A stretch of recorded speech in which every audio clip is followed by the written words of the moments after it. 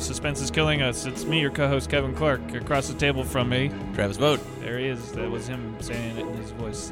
Caddy corner to me. Hey! Wow. Babu Frick from the only good part of Rise of Skywalker. Oh, is that what that was? I thought that you had a new personality. No, he goes, hey! My favorite line he has is because he wipes C-3PO's memory, and he's like, droid, remember, go black. Black, black. I see what the allure is. I gotta go watch this movie. The allure is that he's tiny, he's hilarious, and he seems like a fun. He seems like a fun guy. He seems like a guy you'd want to hang out with. He seems like a fun guy, and he's old too, and he's got like weird. He's got like welder gear on and shit, and he's maybe a foot tall. Yeah, he's great. A lot of welding in space. We know that. Caddy corner. Should I say doggy corner? Matt got a dog today. I did get a dog today. He hasn't met her yet, though. Yeah, the dog's on its way to my apartment from Wenatchee. Molly's driving her back here from the shelter. Wenatchee shelter, huh? Yeah. Uh-oh. She went far afield. Uh-oh. Yeah, Miss, I'm going to tell you what we're telling all of the other people. Dog's been cooking meth. Sorry your dog went blind, but your gripe is with Hearts Mountain, not with us. Well, good luck with that. Yeah, I'm excited. I mean, you get a blind dog, it's fine. You just got to Apparently she's got like PTSD around. From being in the kennel too long. Oh. Jesus, how long was in the fucking I don't kennel? know, they call it kennel stress. Yeah, that happens. Well, I could see, just in a tight cage. She's real adorable. She's like a 75-pound German Shepherd. She's 2 years old. A German Shepherd? Uh-huh. What the fuck? Yeah. Is it, why are you It's like the dog appalled by that? That's the dog that Nazis had. Jesus. It is. Yeah. It's a Nazi dog, Matt. I don't think all German Shepherds are Nazi yes, dogs. They're called German Shepherds. I didn't think it was going to go that... Now who's being naive? This is the kind of dog that Dennis Miller would have. Wake up, Kevin! Yes, Dennis Miller almost First certainly of all, is. I know you... Fuck off, Dennis Miller. But Dennis Miller would not have a German Shepherd. He's not that cool. Yes, if he had... I know he has what a kind dog. Of dog? Okay. What kind of dog do you think Dennis Miller has? He'd have like a Pekingese or something. You think he'd have a little dog? Oh, yeah. I think he'd have a little shitty dog because he's a piece of shit. He carries around in his purse. He'd have one of those white fluffy dogs like an asshole. This my white fluffy dog, babe. My dog makes Cujo look like fucking Rin Tin Tin, babe. He doesn't like his dog though, and he kicks his dog. Dog makes Cujo look like Marmaduke. Nah, but he just sits and stares silently at his dog all the time. So your vision of Dennis Miller's home life is just staring silently at his tiny Pekingese dog. Angrily. He hates his dog. He hates his dog that he got. And he just has one. And he doesn't have a wife or anything. He just lives with this dog. He thinks the dog is too liberal. But here's my thing. And there's only 2 pieces of furniture in his entire house. What the fuck? Yeah. I don't know. Why? It's my fantasy. I gotta tell you, Dennis Miller is rich. It's my fantasy of how I wish Dennis Miller's life is that he's miserable and he just angrily stares at this dog all the time. Wow. Yeah, and then the rest of the time he's crying in a shower. I really don't like Dennis Miller. I don't know if I can say this. It's all because of Disclosure. No, I didn't like him before. Like him I liked him. I liked him in these movies better than anything. My thing against that particular vision, other than the fact that Dennis Miller's rich and obviously has tons of furniture, is that... No, he's got a big house, just only 2 pieces of furniture. I didn't say he had a small house. He's too depressed to bring more furniture in. It's not like your small apartment. I can't get out of bed to get more furniture in here, babe. This house is emptier than Black Night of the Soul. Okay. Yep, that's pretty empty. Bought this house from Kierkegaard, babe. Jesus. I don't even know what that means. You could make it make sense somehow if I knew who that was. Dennis Miller. That was a Dennis Miller impression. But Dennis Miller considers himself a man's man. So my suspicion is that he's one of those people who has a big kennel in the backyard with like 3. He's got Michael Bay kind of dogs, he has dogs that are expensive. You know, like I got this from a primo breeder, babe. It cost me, this dog here cost $12,000. Trafficked.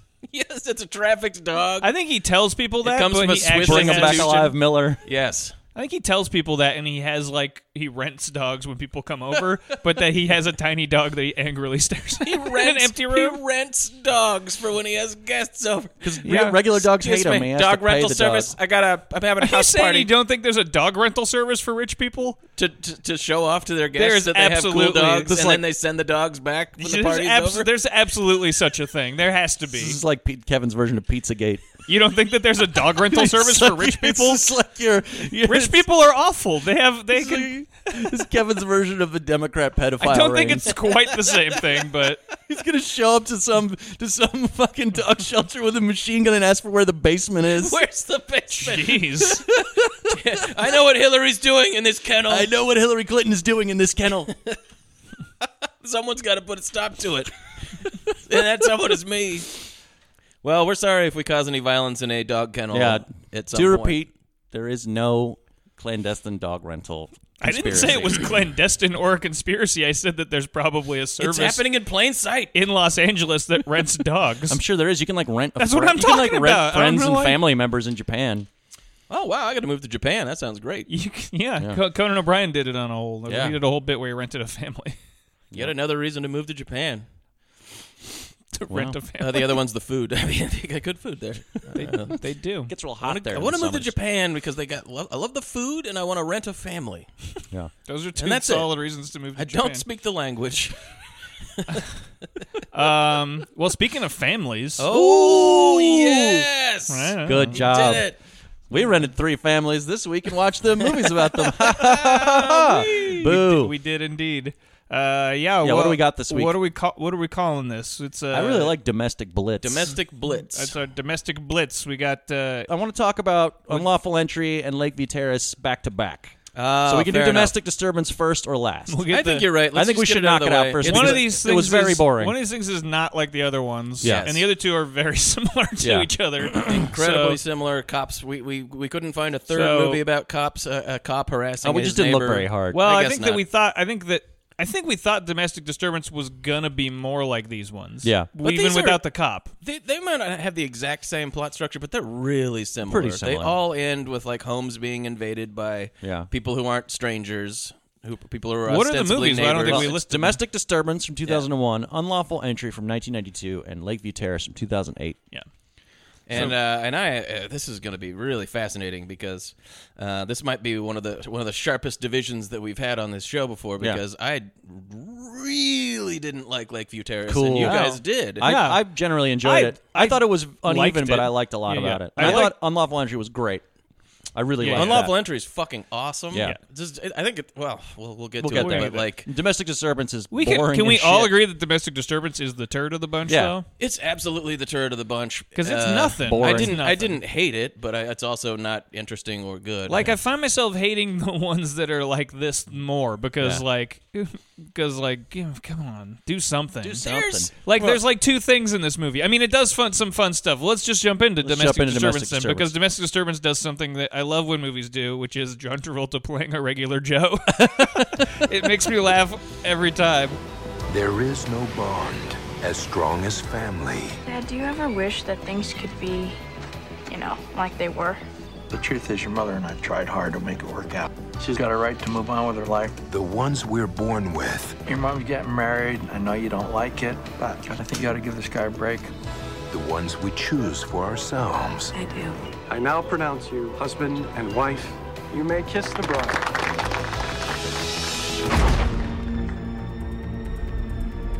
Long time no see. Yeah, right. We got a lot of catching up to do. And the ones we cannot escape. There's more where that came from. There better be.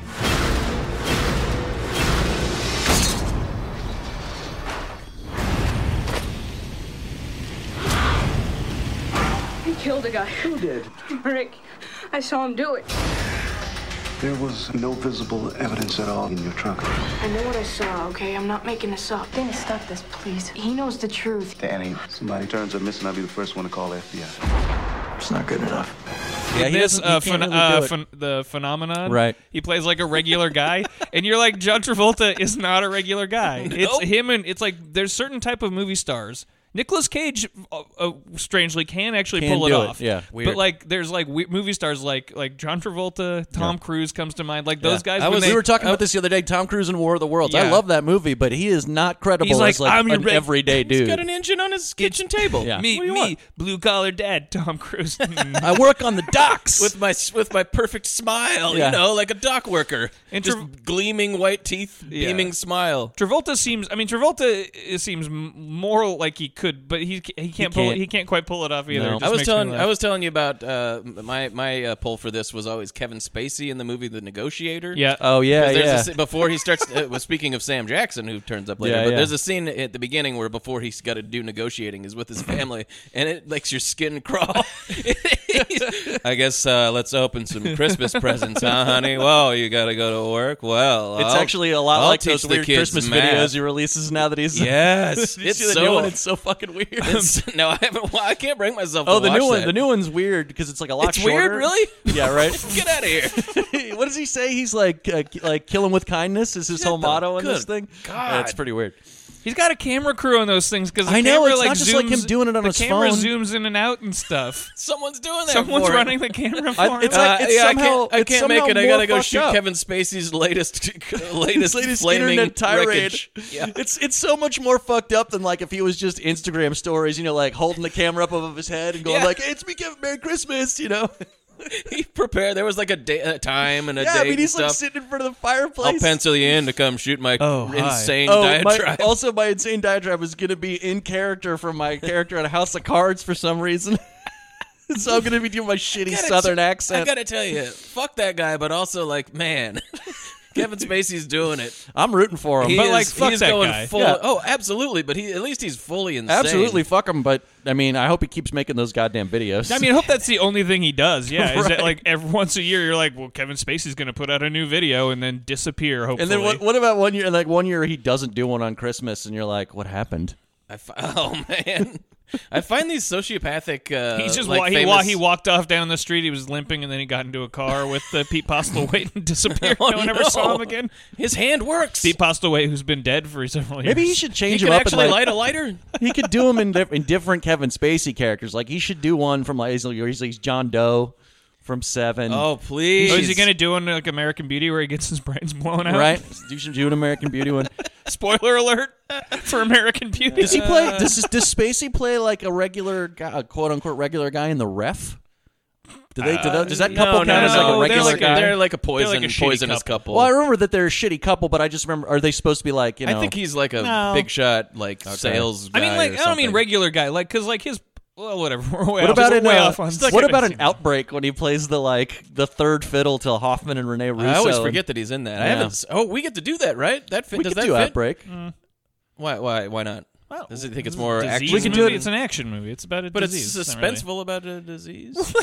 It's like, oh no, the disease is going to get us. Look, we can discuss this another time. We should get back to the topic at hand. We're going to have a hard time staying on domestic disturbance because this movie is boring and nothing. Which is that Travolta is hilarious playing a regular guy. In this one, he is a boat maker. He makes boats. He makes wooden boats like his dad used to, or some bullshit like that. I think before we even get into anything else, the most interesting thing about this movie, and it needs to be pointed out right from the get-go, is John Travolta's fucking wig. It's weird. His hair is so weird, and it's clearly a wig, and it's like... And he's been bald forever. He's been bald forever, but it's like a poor one. There's varying degrees of quality in wigs. It is clearly like a wig that's slapped on. It's like ink black, and it's like slicked back. It's almost like a gangster bouffant, but he's supposed to be playing a boat builder in West Virginia or it's kind of like the North Carolina, South Carolina or something. It's Maryland. And every second that he's it's Maryland. Yeah. Every second that he's on screen with this hair, you're just like, who is this guy? Yeah, he's got like the toupee what are you from talking about? The radio guy in Slapshot has that really terrible toupee. It's like that. Exactly. I gotta go build some boats. I'm a regular guy. You're like, no, you're not. Not with that hair. No. Go back to being in a gangster movie or something. Yeah.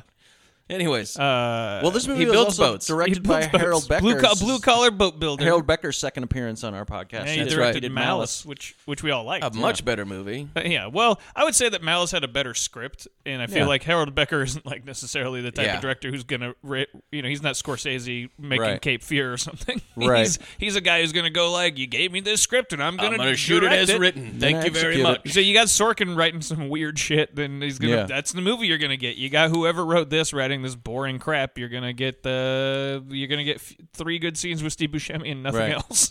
So Travolta builds boats. He builds wooden boats. And business isn't great because nobody wants wooden boats anymore. Well, also, they all want fiberglass boats. Also, though, he's like set up as one of detail. those guys who's like very humble too. Like he won't. He's like, I don't want to work for the because he like cuts someone a deal, and his secretary's like, geez, you should have charged him more money. He's like, it's not about the money, Right. It's It's about the boat. If this were a Stephen King book, he would be the good guy who gets a haunted boat. Yeah, I wish it was that. Wouldn't that have been great if that was the twist? Because it's totally the front 20 minutes of this movie My boat was is haunted. all like the first 2 chapters of like needful things. It's just like this dipshit in his like okay, not great life. Well, he's like a boat builder. He's divorced. He's from divorced from his wife, and Terry Polo, and he has a son who looks like a young Matt Lynch. Yeah, I don't remember this, but Kevin is convinced that this. There's a picture of you that I've seen from when you're a teenager, and you like. Oh, that one. You look angry, and your hair is My hair's all spiky. your hair is exactly like the hair. This kid is younger, but I'm like this kid could be you. Did you lie? Did you lie all the time when you were that kid's age, man? Absolutely, I did. Were you in the police station a lot? No. Okay. right. So you didn't get caught. I did want to. True. I did want to get this out too, because like a lot of the plot hinges on this kid and him lying all the time, and everyone like. I like and this. He's the boy who cried wolf, but Right. I would like to say, because I think this is pretty brilliant. Corey, my friend, called this movie "The Boy Who Cried Dick Wolf," which I think is really good. pretty accurate. Yeah. Yeah. That's good. Well, okay, so then he's divorced. Yeah. He has this ex-wife and this son who he has like a good relationship with his son, and he seems to be on good terms with his ex-wife. Actually, yeah, it's like seems pretty amicable. Seems pretty except for she's got a new boyfriend, and it's Vince Vaughn. and nobody likes this guy. The kid Literally doesn't no like one him. likes him. John Travolta doesn't like him, but John Travolta he kind of doesn't like him because he's sort of the new guy and he's rich. Yeah. But he doesn't. He's but got the a kid, complex The kid about it. fucking hates The him. kid doesn't like him, The kid and- mostly just hates him because he's like the new guy. Also, and it's at this 100% point. unexplained at any point why she likes him.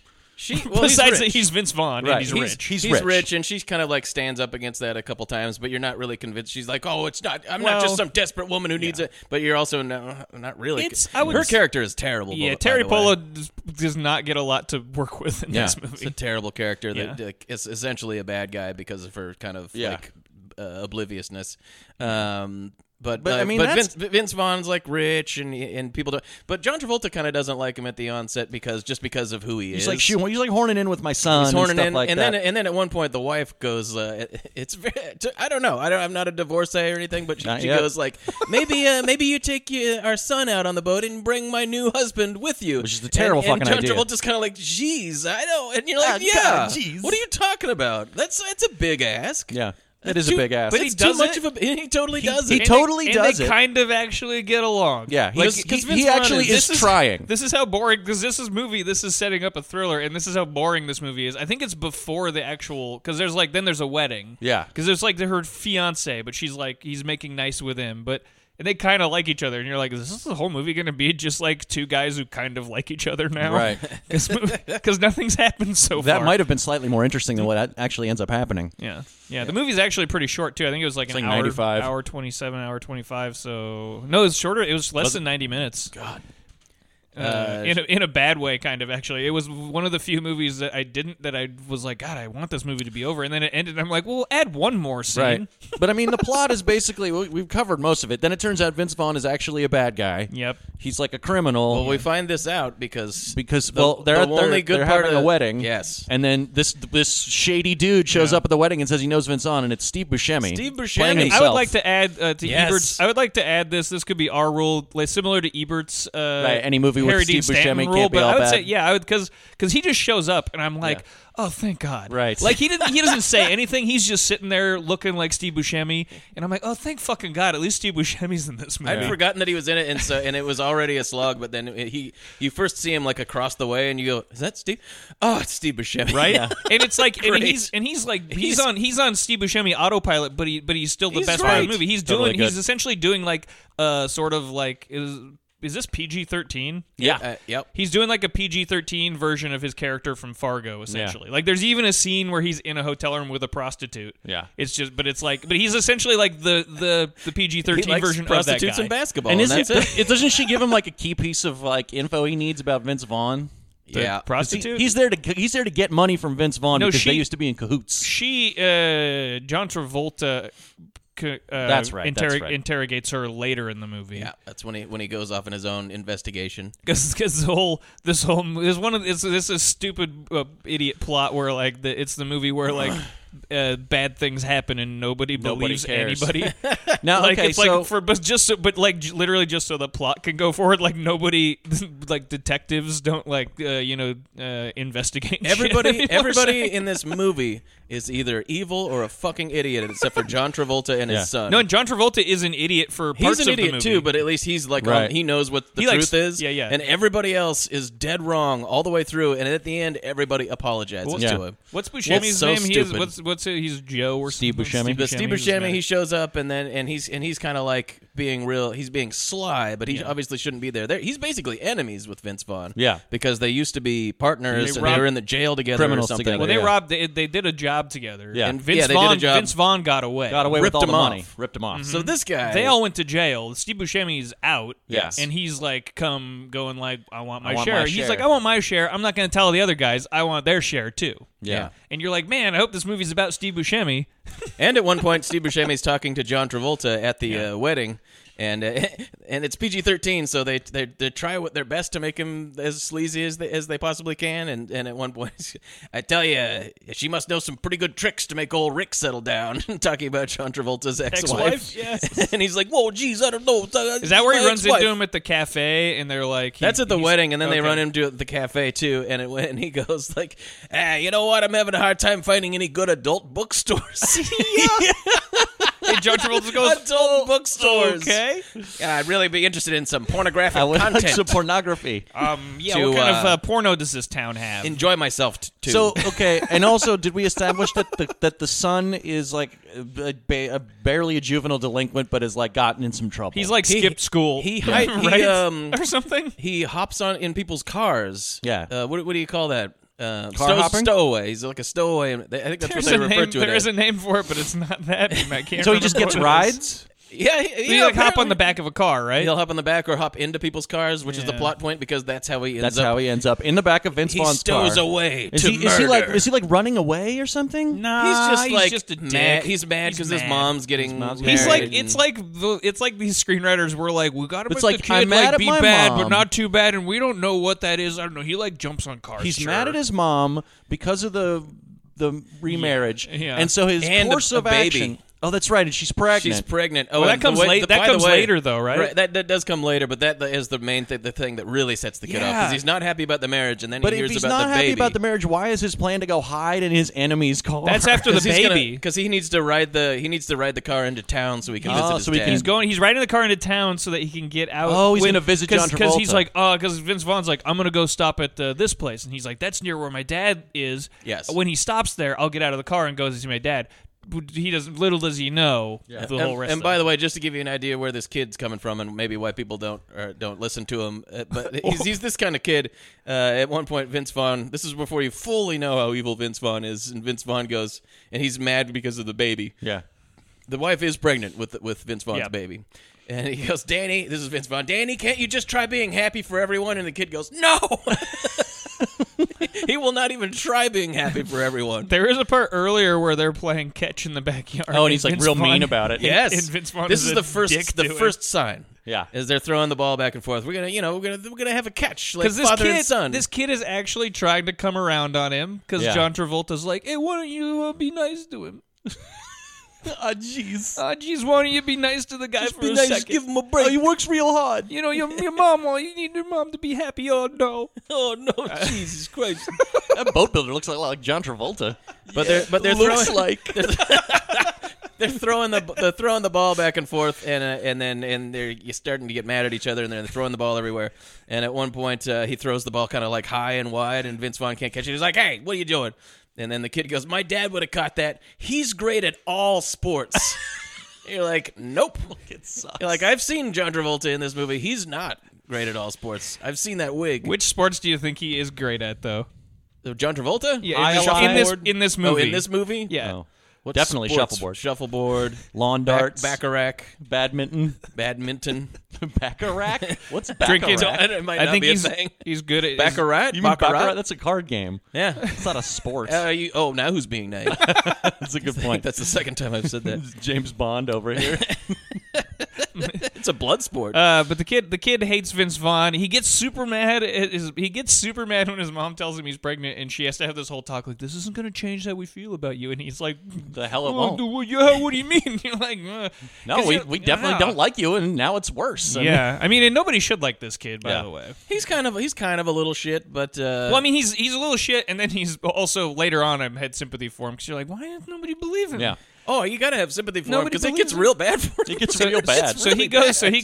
He stows away with Vince Vaughn when he goes to visit. He has a clandestine meeting with Steve Buscemi. He's going to get Steve Buscemi in with the auspices of getting. I'm going to get you your share of the money. I'm getting your share of the money. It's not here, but I got to go get you. So he goes to the hotel to get him. He goes to Steve Buscemi. Checks out at the hotel. There's a whole scene where he checks out of the hotel just so that like later on the hotel owner will be like, I remember him. Right. And he's a sleazebag, but he's very nice to this. Yeah, thanks for letting me fuck all these hookers in your hotel. I did nothing but fuck hookers the entire way through. It's problem. really funny because go ahead, come back in the hotel. The hotel guy loves him.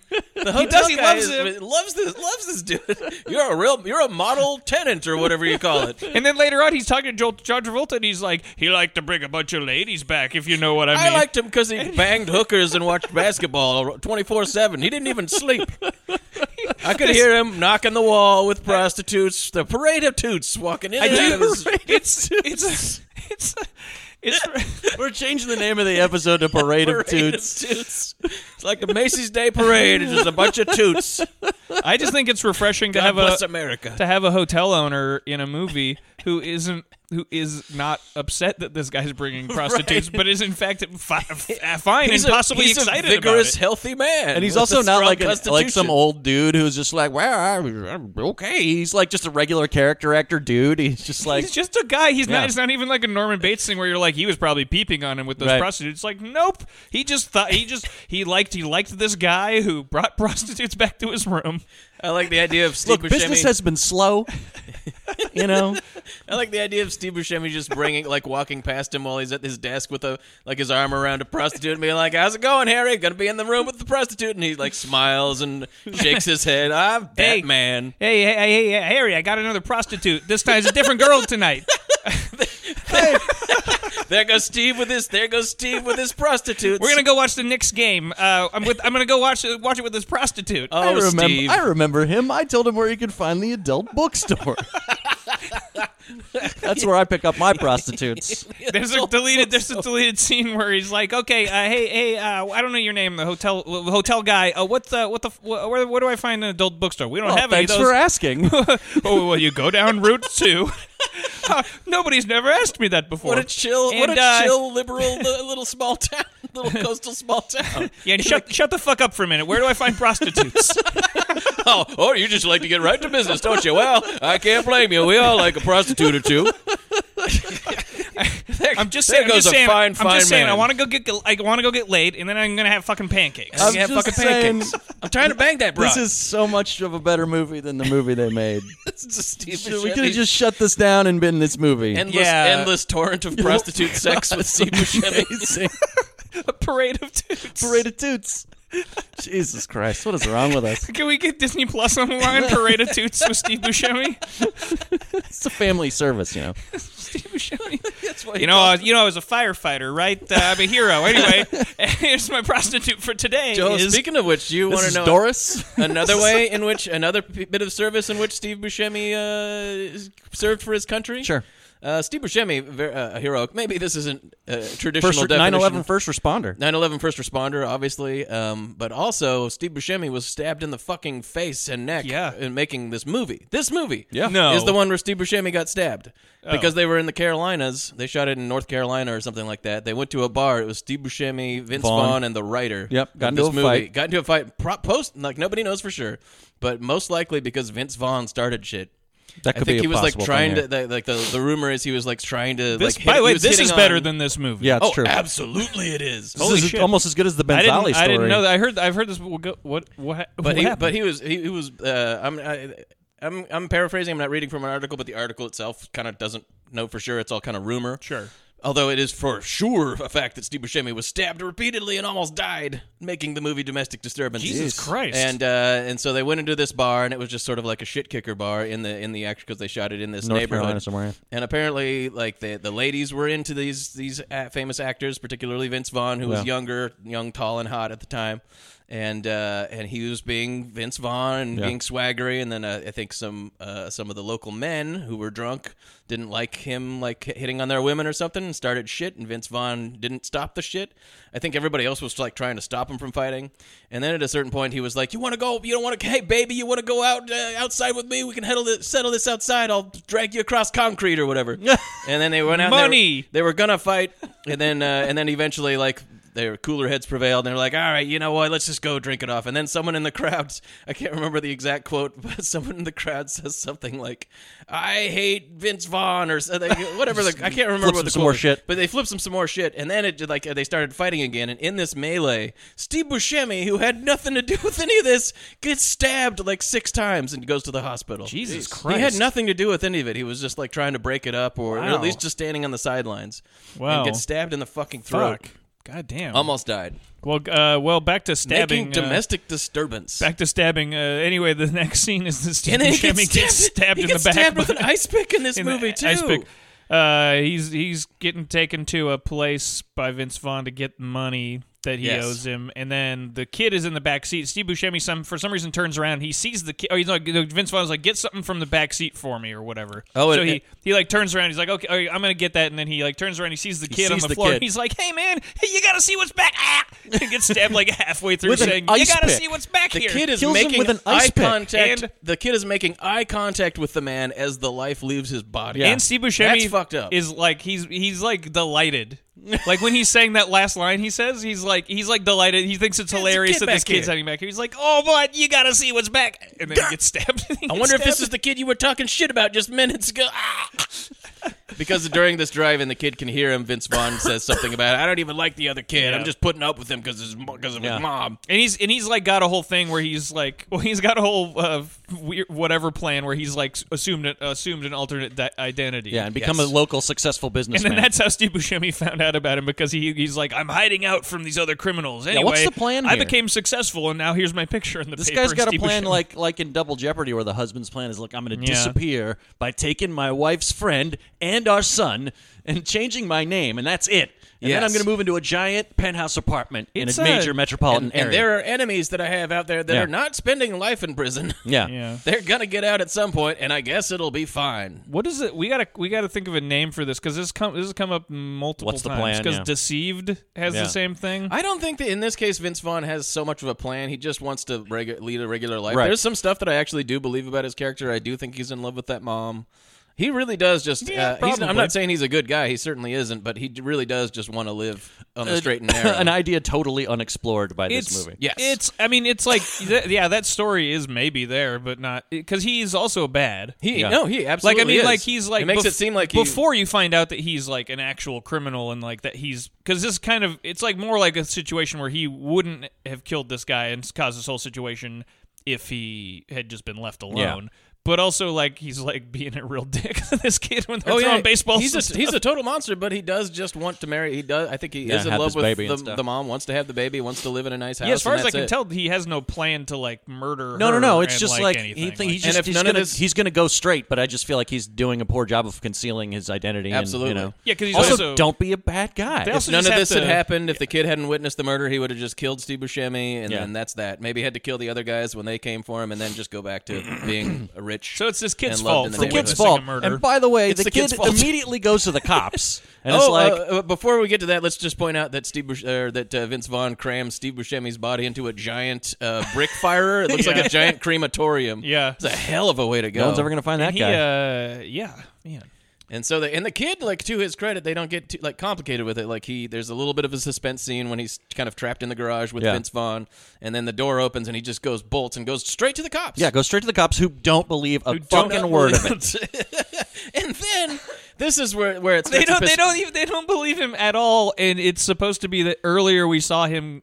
You know, he has a history. John Travolta goes, "I know you have a history with my son, so maybe you don't believe him." But because he's lied before. Because he's lied. Boy Who Cried Dick Wolf. Yeah, and everybody, like, no one believes him. Not just the cops, but like no one believes this kid except for John Travolta. Wants to believe him. You know, he doesn't wholeheartedly believe him, but he's like, "It's my kid." Yeah, like, I want to believe him. Let's check it out. Yeah.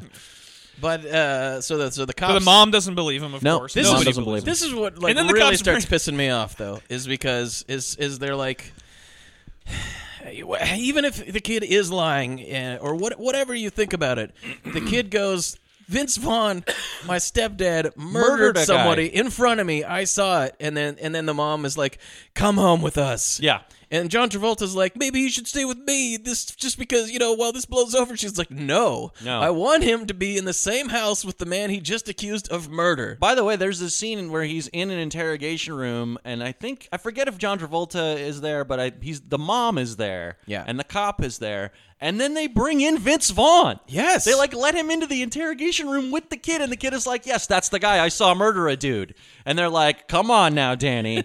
It's absolutely absurd. You're full of shit. Now go home with that man that you just accused of murder. Instead of your father, who is also here in the room. It's such a good, it's like one of those things where it's supposed to play like the cops are going like, look, it's just a private family matter. It's, blah, blah, blah. I don't think this would happen in a million years. No. And even if it is, I don't know how the cops would behave. You never can tell with them. They do shitty things all the time. But at the very least, the character of the mom bears, I think, a lot of the responsibility here. Just let him stay with the dad. The dad wants to have him. Let him stay for a week. Let it fucking blow over if it's not true or whatever. What are you doing? Yeah, it's crazy. Let's torment the kid further. It's tormenting everyone. Yeah. It's bad for the husband. Like, are we punishing him? What are we doing? Yeah, it's just insane. No, you must stay in this house with this person. Yeah. You Go think live with is your a murderer. dad and be grounded for a week or something. Jesus Christ. Well, But they wouldn't have a movie if people behaved it's that kind of movie, or if people behaved realistically or didn't make the stupidest possible decisions, then you wouldn't have a movie. Anything, yeah. We would have what nothing. What happens after this? I don't even remember at this point. So as you might imagine, Vince Vaughn isn't crazy about right. Oh, this is one thing that the cop says to another cop. He's not in the room with the kid, but he says, I'm not wasting any more time and money on this sick kid's bullshit story. Jesus. Fuck me. So anyways, the kid goes home, and there's a couple instances in this movie where Vince Vaughn is basically Bugs Bunny or any kind of cartoon character that can appear and disappear, because the kid, and they don't even explain this. He's like, it's kind of a horror-y type sequence. The kid's in his bedroom in the house with the murderer that he's been forced to stay in. He's got his door locked, and then he sees like someone trying to turn the knob and open the door, and he's like, oh shit. And then he waits a little while, gets up, opens the door. He's still bodily inside the door. He doesn't leave the door open, and he looks down the hallway, doesn't see anything. He is blocking the door, right? Right. So he looks down, looks one way, looks the other. There's nothing there. He's like, okay, and he closes the door, and Vince Vaughn's in the room behind him. What? How did he get in there? He was hiding there the whole time. And so Vince Vaughn goes up and slams him up against the wall, and he says, "You're asleep right now. This is a dream. You dreamed you saw a murder, and it felt like it was real. You don't want every moment of your life to be a big screaming nightmare, do you? Jeez. You better wake up.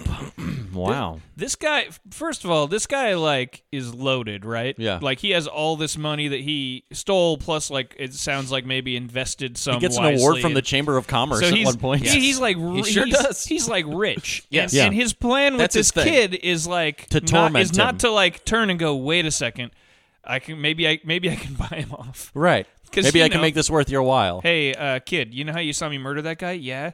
What if you said you didn't see me murder this guy? Well, I did. What about this $50,000? Hey, kid, did you know $10,000 is an amount of money? I bet you didn't. Just pay I bet him you off. never even considered that amount of money existed. Just Here it is. I feel like Look, I want to marry your mom. Here's a bunch of money. Don't tell your mom about this. Do you think he ever considered, like, up to this point, like, I'm going to have to ice the kid right now? Because that's what I would have done. Just I would have gotten kill rid of the kid. Yeah. I think. Oh yeah, he should have killed the kid. I think that he really just wants to go along Right, to I get think along in this relationship. the only reason not to kill the kid is because it would probably ruin his relationship with Yeah, the wife. mom's gonna be a bummer if her kid's dead or missing or whatever. Ah, and then he she's wants gonna to be a real She's brat. gonna be a bummer. She has another one on the way, guys. I know, but you know, And she's You know, kind of attached to that she's one. kind of attached to the one that she already had Right. or whatever. Just gonna have to make it work. One that I no guess one I- and likes. then there's times in I it guess I when don't understand kids. Then there's Yeah. points in it where Vince Vaughn's kind of like trying to go like, hey, you know, the kid really just doesn't seem to be taken to me. Maybe, I don't know, maybe he spends a little bit more time with his dad. Very, very reasonable. Yeah. And the mom's like, no, No. he must stay in this house with you whom he hates. unhappily with the person he accused of murder. I'm the mom, and I know what's right. Yeah. And then the kid, so the kid like then goes like, okay, I didn't. He like he takes it back because he's afraid that He's like, Vince nope, I Vaughn didn't threatens see his anything. dad. Vince Vaughn so- threatens, he's like, I could kill your dad. so he backs off because he thinks he's going to hurt John Travolta. Yeah, I think he's actually lies like in court. Lies in court. And He, then, he gets John Travolta to believe him, by the way. John Travolta takes his side, and then he flips on him in court because he thinks he's doing the right thing. To protect, Thinks he's protecting John his dad. Travolta. And John Travolta gets real mad. He goes, "Oh, geez!" And he goes and gets drunk. Apparently he was a drunk before. Yeah. And this is why maybe they're having a harder. They tell you about this later, but this is maybe why there's a harder time with the custody and stuff like that because he has this alcoholism in his past. there's a lot implied, but also a lot of stuff that like also I'm glad we don't have to see scenes. Yes. About that. You know what I mean? Like, who cares? Yeah.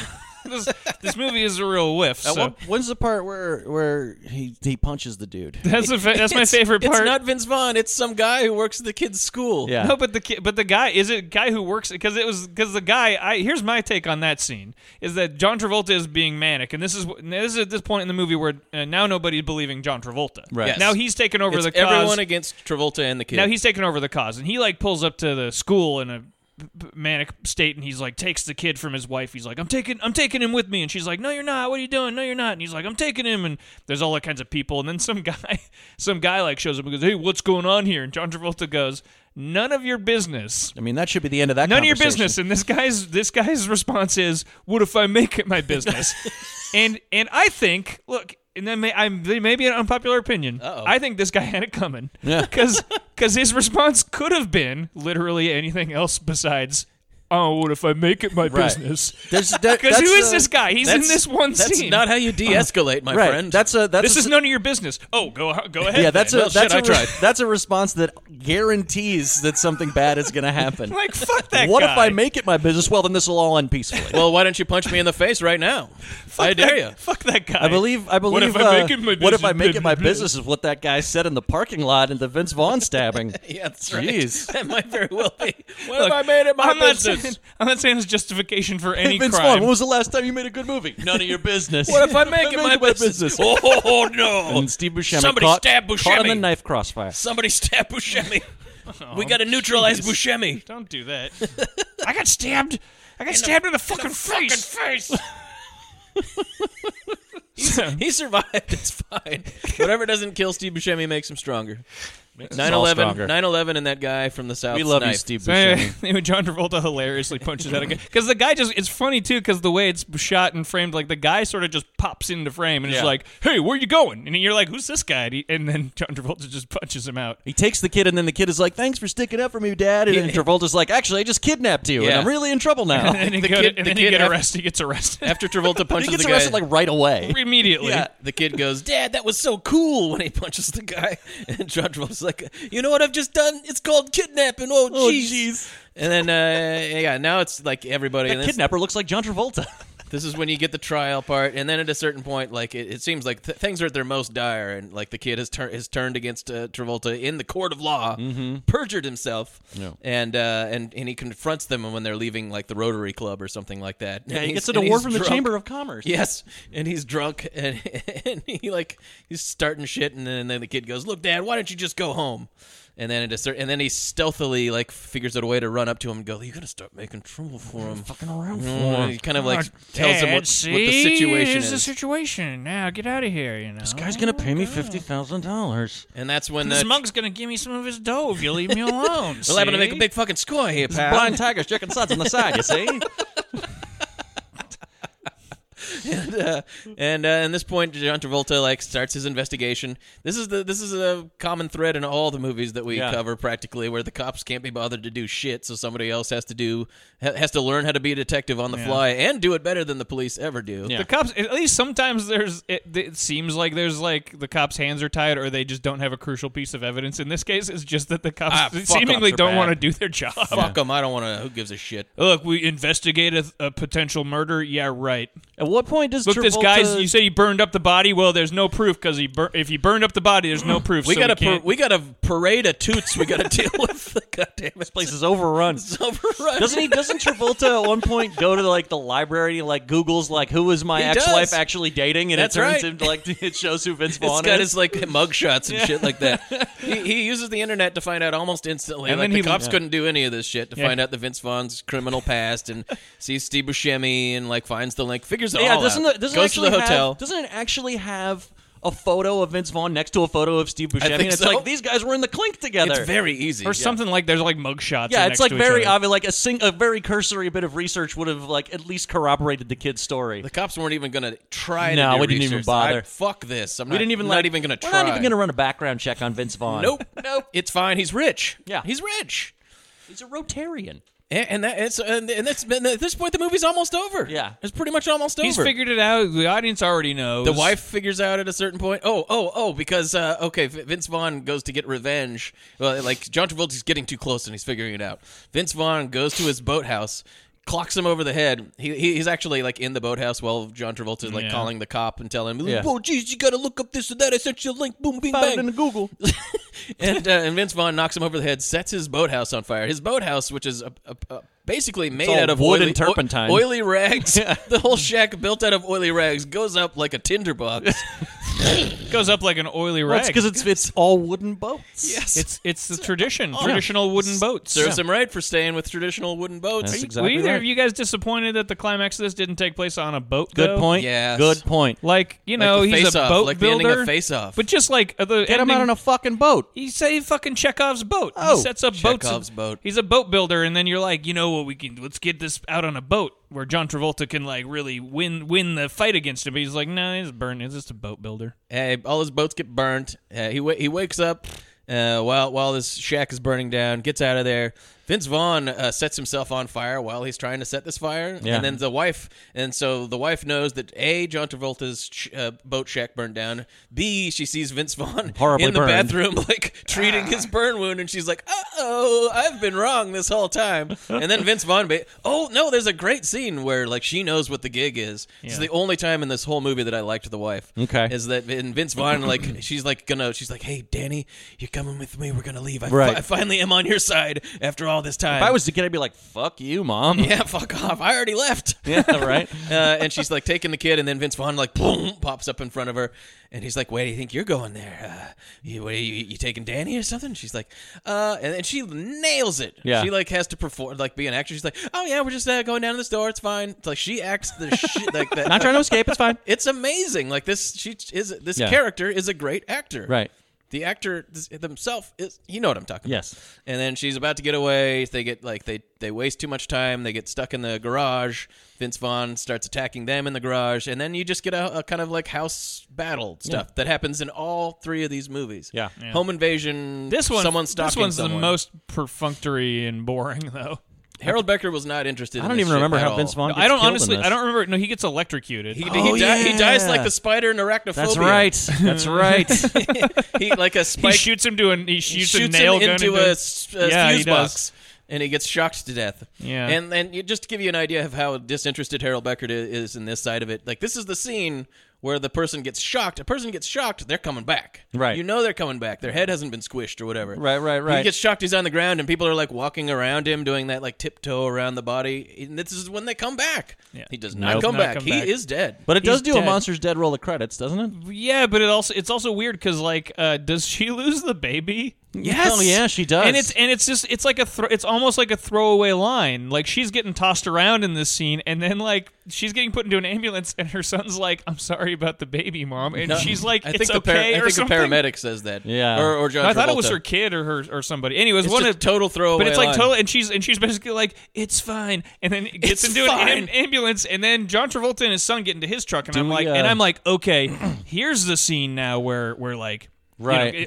It seems like everything's okay, except for that like depressing bit of news about losing the baby. But like other than that, like everything's fine. Vince Vaughn is dead. And then it's where he goes like, "I'm not dead," and then but it doesn't. The truck pulls and it just ends, and you're like, "Well, I wish this movie was longer." Although I don't. Does anyone remember if the news about the miscarried child is delivered by someone whose mouth you can see moving? Oh yeah, it is. It is? It seems like it would be an ADR sort of thing. Well, because I was thinking that sounds like a studio note, totally. Like, well, we can't end it till he has the evil guy's baby. I think it was important to them because I actually rewound because I was like towards the end and I just was like, wait a minute, what? And I rewound it and then it's like it's either John Travolta, it's someone putting her on the gurney and going into the ambulance and he goes, "We're sorry about the baby," and I think she says something like, "It's fine." Yeah, no, it's literally because the movie is like she can't have this evil man's baby anymore. The baby's got to die. That'd be such a better ending. But it's also it's also weird because like I don't know. I mean, I'm not a doctor or a paramedic, but I feel like that maybe some more tests are in order. Right. Besides like just the ambulance driver showing up and going like, "How do you know?" Yeah, you lost the baby. Yeah, for sure. That's a really good point. I don't know if you really. I feel like this movie get a is second opinion.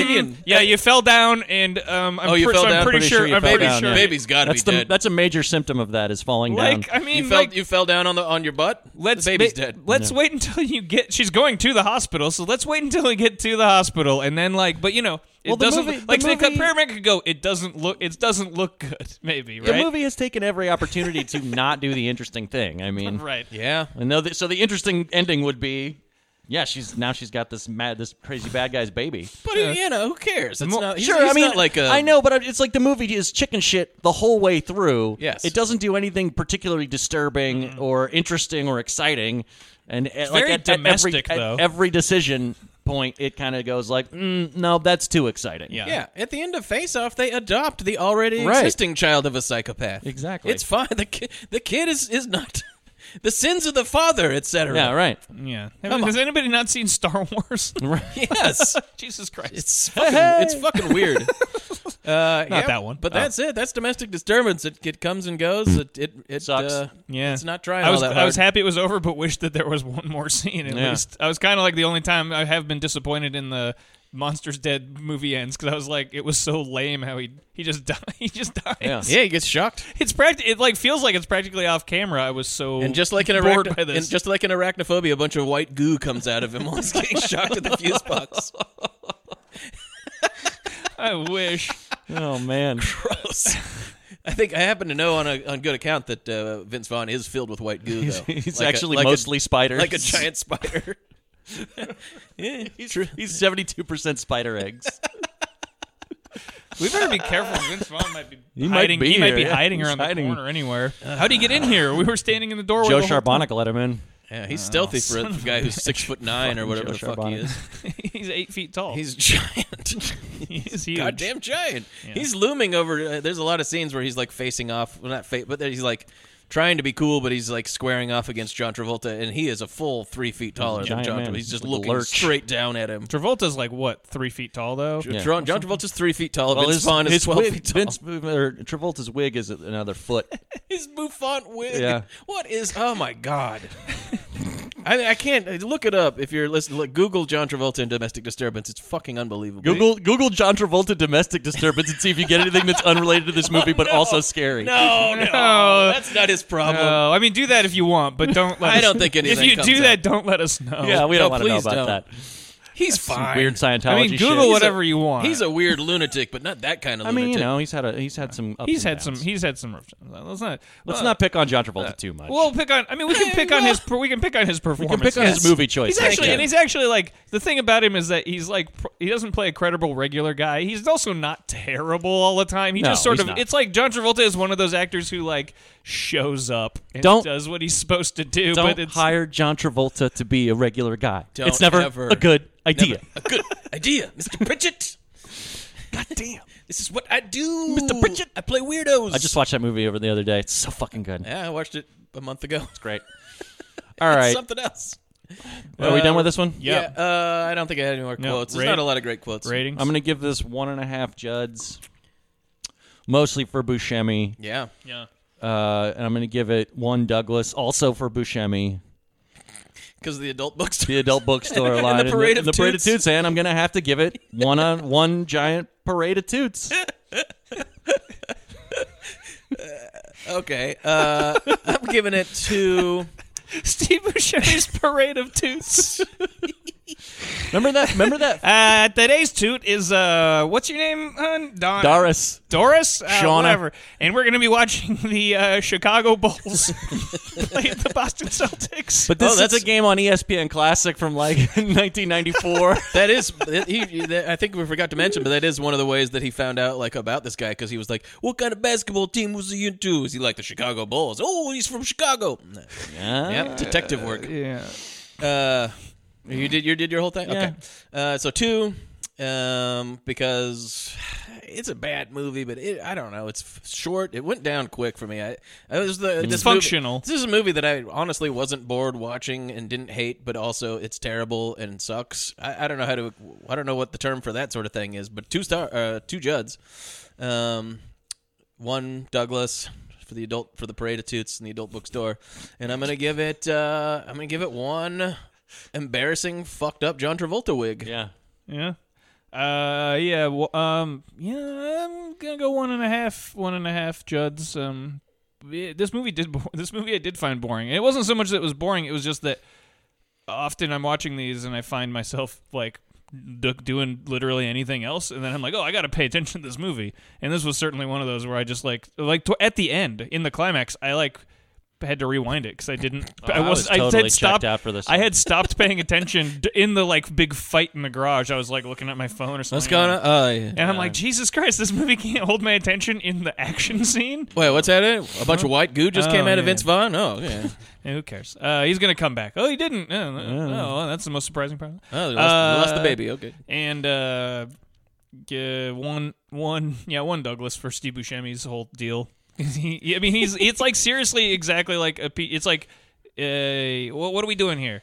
It's like you're like a I know, but like what is it, rated R, PG-13? Okay, I know. You think maybe they cut this down from like a 2-hour R-rated movie to a 90-minute PG-13 movie just because they were like, this is a dog, we got to try to sell this? It doesn't feel like it's missing anything. No, it's a movie. It doesn't feel like there's a bunch of I feel like if it was that case, you'd be like, this plot doesn't make sense, but everything makes sense. It just is. I just wonder. It's so perfunctory. Given Harold Becker, who I think has made some interesting movies, he's also made some very boring ones, but I feel like there's there was another movie in here somewhere that was declawed and had all the nuance taken out of it, and you just kind of left with this maybe shitty potboiler movie. It's PG-13 and it feels very PG-13. Declawed is a really good word for it. The whole thing feels like an R-rated movie, but it's not. Right. And why? Yeah. Like, what kids are gonna like go to see domestic? Like, we're sneaking in to see domestic. Spartan Fate. Yeah, this isn't a movie for adults. I mean, it's not good, but this is for grown-ups. Just let it be fucking R-rated. What are we doing? I don't understand. It's the kind of thing that now you'd watch and be like, oh, this is on Netflix. Yes. You know, like that. It's like one of their original movies. Yes. Where you're like, what the fuck is this bullshit?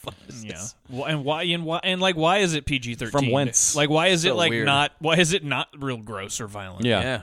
Like, to what? I feel like you get less people in that way. Yeah. And I'm gonna give it 10 out of 10 Matt Lynch's. Oh, little Matt Lynch's. Little Matt Lynch's. Little Lynch's. Little Lynch. The actor who plays the kid, by the way, named Matt O'Leary. Yeah. Still working. You never see me and O'Leary in the same room at the same time. I'm just saying. I haven't. Weird. No. Oh my God, he's right behind you. It's Vince Vaughn. Matt O'Leary, if you're listening to this, we need to have it out once and for all. Oh, there can be only one. That's right. All right, let's get to the one we all liked. Yes. Yeah. 1992's Unlawful Entry. How do I get a cop off my back? Here it is, 5,000. You walk away and don't mess with my bribe, Mikey. Call it whatever you want, Pete. I don't know what's going on with Michael. He's losing it. This guy's a decorated officer you're accusing. I don't care how many medals he has. I want this taken care of. He's making up these stories. You think maybe you're overreacting a little bit? He threatened to kill me last night. How do you suggest I react to that? These wild accusations about me. Mr. Carr, is there something personal in this? I told you he was dangerous. What's it gonna take? Me in a body bag?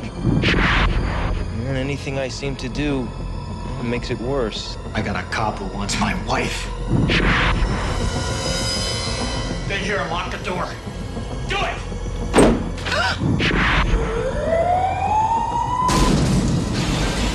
She's all alone, Mikey. Turn, Michael!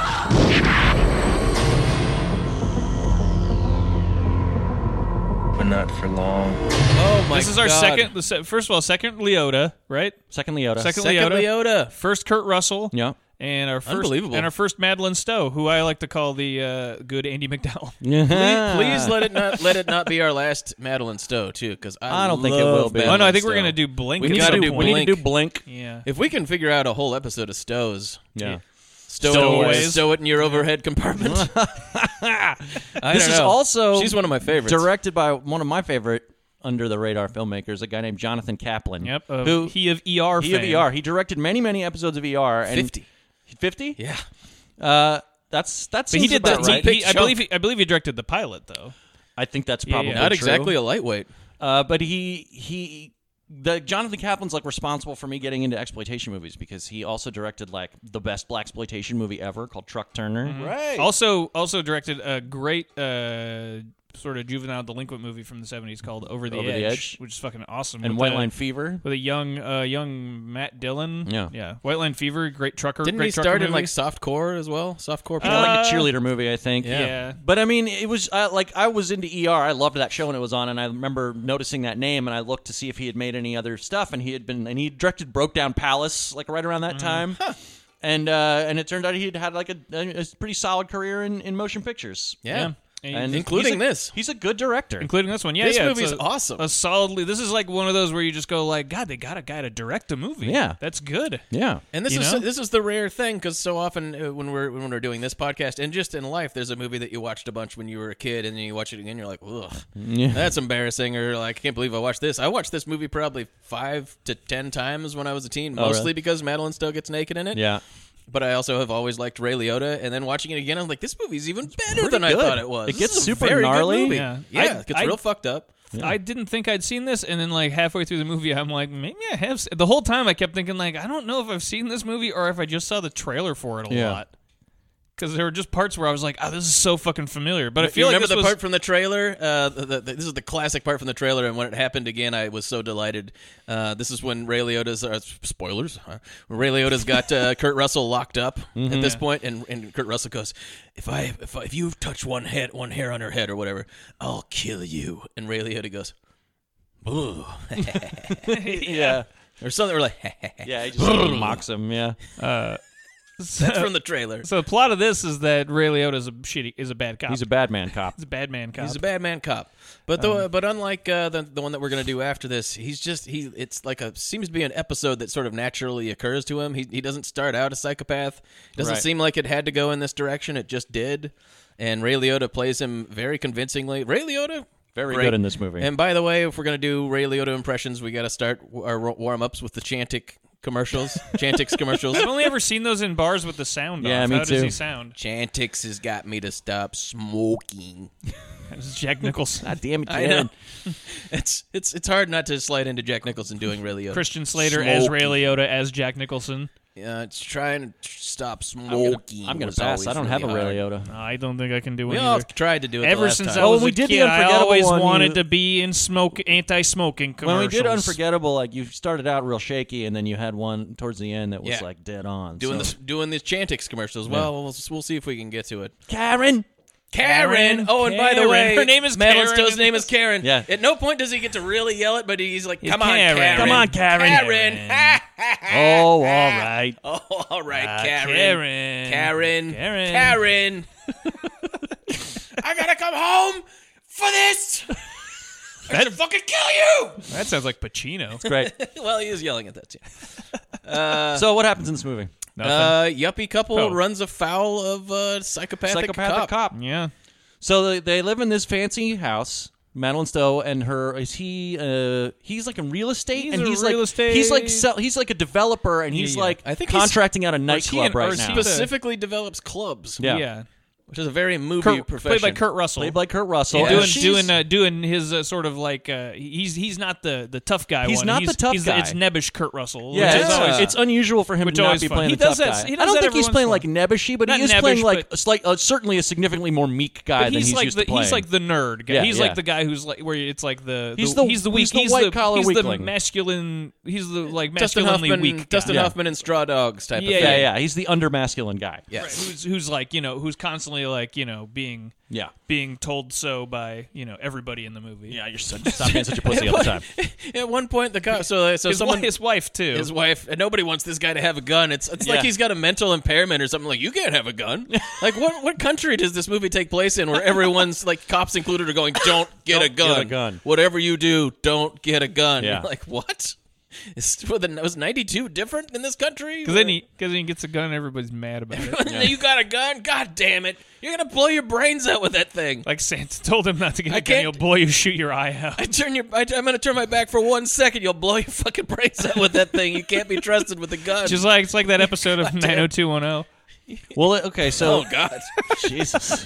What? You remember that one? Yeah, I right? do, very Where well. David Austin Green had the cowboy friend for like half a season, and then that kid's like, "Hey, I want to see my dad's gun," and shoots I think himself. Brian Austin Green. Brian Austin You're confusing Green. him, What did I confusing say? him with David Gordon Green. David Gordon Green. No, Same whatever. guy, actually. Oh turns my out. God! Have you ever seen those two in the same room Nope. together? If I did, I would just lock the door and Yeah. never let him out. No more shitty comedies for you, David Both Gordon of you Green. stop. until Time out for both of It these. used to be so great. Until they slid under the door, like a DVD that had an award-worthy indie drama directed by David Gordon Green, starring Brian. only Brian Austin Green. Brian Austin Green is now going to be playing Now will you Michael let me Myers out in so the- I could in the- direct Halloween 5? He's going to be playing Brian Austin Green's Michael Myers in the new Halloween trilogies. I'd watch that. Yeah, sure you would. It'd be our first David Gordon Green movie I Maybe you saw can in get years. Pacino to be in it because he was in like that Manglehorn movie. He likes to be in bad movies so he can He make can them better. Okay, anyway. That's, Anyway, so they get robbed. Yep. Guy comes in through the skylight. He comes in through the sky. Okay, so do you remember in this scene they're like, she's like, "Wake up, I hear a noise," and he like gets a golf club, and Kurt Russell gets like a golf club. And he's like walking around downstairs, and he sees the skylight. He's, "Oh my God, somebody really fucking in the house right now," and he's looking all around, and then he kind of clears the house, like he doesn't see anybody anymore, and then doesn't the guy like bum rush him coming back into the house? I think he might have been coming out of a closet. I couldn't quite tell. It looked to me like he was coming in from the backyard, coming back in, like he was already You could be right. already clean. He comes back in, beats up Kurt Russell and then leaves again. Yeah. So it's like, why didn't you you were out. What'd you do Well, that he doesn't for? just leave, though. He, Madeline Stowe comes downstairs. Grabs He Madeline grabs Stowe her, and puts a knife to her throat. But he was clean. Why didn't he just... I think he was inside. I don't think so. I think he was coming in from outside. It looked like he was coming in through these bay doors. He leaves that One way or another. That's what he thought he had to do in the moment. I don't want to second guess this guy who broke into a person's house and put a knife to a woman's throat. I think it's. He seemed to know what he was doing. I think it's an important detail that the guy is black because this movie is playing on absolutely prejudices and preconceived. It does notions. that. It doesn't. This is a movie that begins with the crime of a black person against white yuppies that ends with a white cop being by far the most evil person. Yeah. And saying some interesting stuff, I think, about the criminal. There's times watching this movie where I was like, I can't believe they made this thing. It's relatively thoughtful. It has aged really well. Yeah. Like, it works really well in this time that we're living in. Yes, absolutely.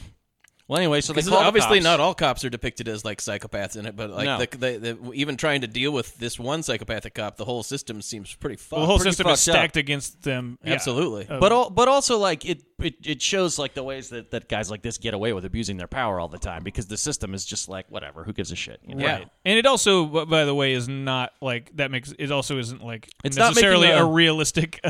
It's because it also has like Ray Liotta is a bit like he's over the top. I mean, I'm just saying it's like not it's not like issues movie. Yeah. But it doesn't. That stuff is there. It doesn't do the thing where movies there. like this normally do, where like, well, it's just a bad apple, and you know, he is a bad apple, but also the system is totally inequipped to deal with it. Yeah, and like even the really good, his partner is like a really good guy who ends up dying trying to do the right thing. Yeah. Has to be really pushed. He knows his partner is like a psycho and is trouble, and he's like, all right, I'll finally do something about it. Yeah. It doesn't end well for him. And it does not end well for him. But anyway, so that this break-in is very traumatizing. Two cops come to the door. He throws her in the pool when he leaves, too. Yeah, throws her in the pool. She's traumatized by it. Of course. I had someone break into my house, and I didn't even see him, and I couldn't sleep for a month afterwards. Yes. I can't imagine having a fucking knife to your throat. It's grim shit. shit. Yeah. You got robbed one time. I got robbed at gunpoint when I was working at a movie theater. Yeah, it was. Doesn't sit well with you. No, it sat well with me that night. I was totally calm until like 2 nights later. I couldn't sleep. That's right.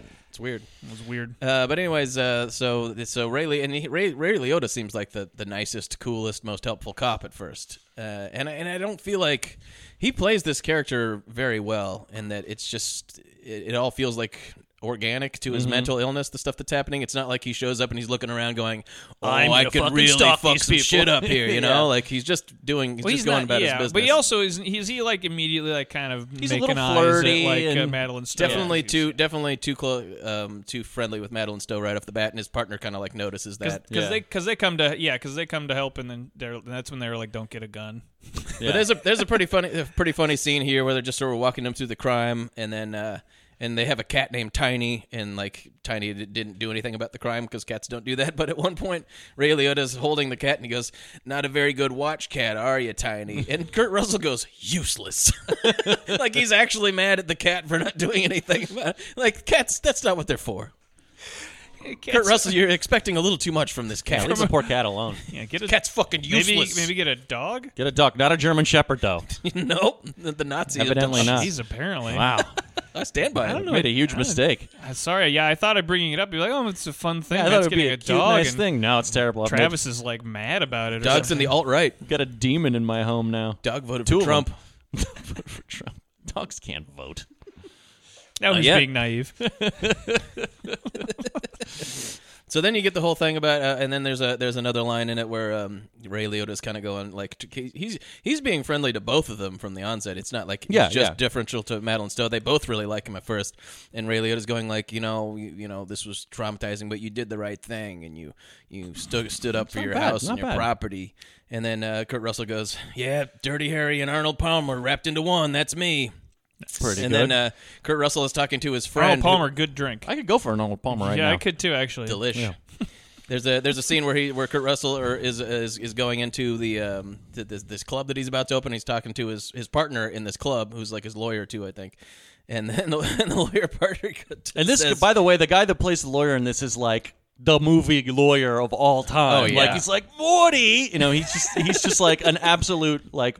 He's got like the lawyer shtick. He's got the lawyer face. He's perfect. Oh yeah. He's like, if it had been me, boom, heart attack, done. Yeah. And you're like, oh man, that would have. Let's hope this doesn't happen to you, buddy. Doesn't he bring in Ray Liotta, like, consult security at his new nightclub that he's going to open up? But that's after he's talking to him about that, and then he goes on a ride along with him. First. Oh, right, that happens. That happens first because then that sours their relationship. Because they're kind of buddies, and they're kind of like, yeah, maybe I'll hang out. He's like, oh, I can go on a ride along. He's like, yeah, how about tomorrow? And because then, but before that, they say Ray Liotta helps them set up a security system. Yeah, yep. and he knows the password because now. He knows the password is pyramid, which is, and they're having a hard time getting that. They can't get anybody to do anything for him, and then Ray Liotta makes it all happen. So they're really appreciative, and he's like giving them advice about what to do. I really like that scene where he calls. He's like, okay, all we got to do now is activate your security system, and he calls and he's doing the whole thing over the phone for him. He's like, pick a password. He's like, okay, but pyramid. And then they don't even have to play any scary music or anything. There's just a shot of Ray Liotta going, yeah, the password's pyramid. And you're like, oh no. Well, yeah, because you know the setup. I know, it's just great. It's just such a cool setup. It's just, I like it. It's good because it's one of those very economical and very pulpy, and I just enjoyed it. It's well done too because they trust you to know that that's a problem without having to do like ominous close-ups or a music change or anything. Right, like exactly. dun dun dun. Well, you're like, we know. We all know the setup of the movie. We know like where it's going, and it doesn't take long to kind of get into that stuff. But it's done well that way that it's not you're not going like the movie's not trying to trick you into thinking it's a different kind of movie. Right, exactly. No. It's not trying to fool you in like it's not going like. It's absolutely being the thing, and I really appreciate it. It's not pretending you're not in on the score. Yeah, like, exactly. It's not pretending that you're too dumb to not know what this movie is going to be about. Right. There's no point later on where they're like, oh, my God, he knows our password. Yeah, right? Like, you know what I mean? Yeah. So they're like there's a line that's repeated over and over in this movie where like they're inviting Ray Liotta to dinner. To like thank him for helping him out with the security, and he goes, I'd be crossing a line. You know, cops on one side, everybody else on the other. And sometimes this line between cops and everybody else is literally represented in the movie. And then there's a part where Kurt Russell's talking to Ray Liotta about the guy who broke into the house. And Kurt Russell's like flipping out. And this is where Ray Liotta is kind of like, oh, maybe I can help this guy.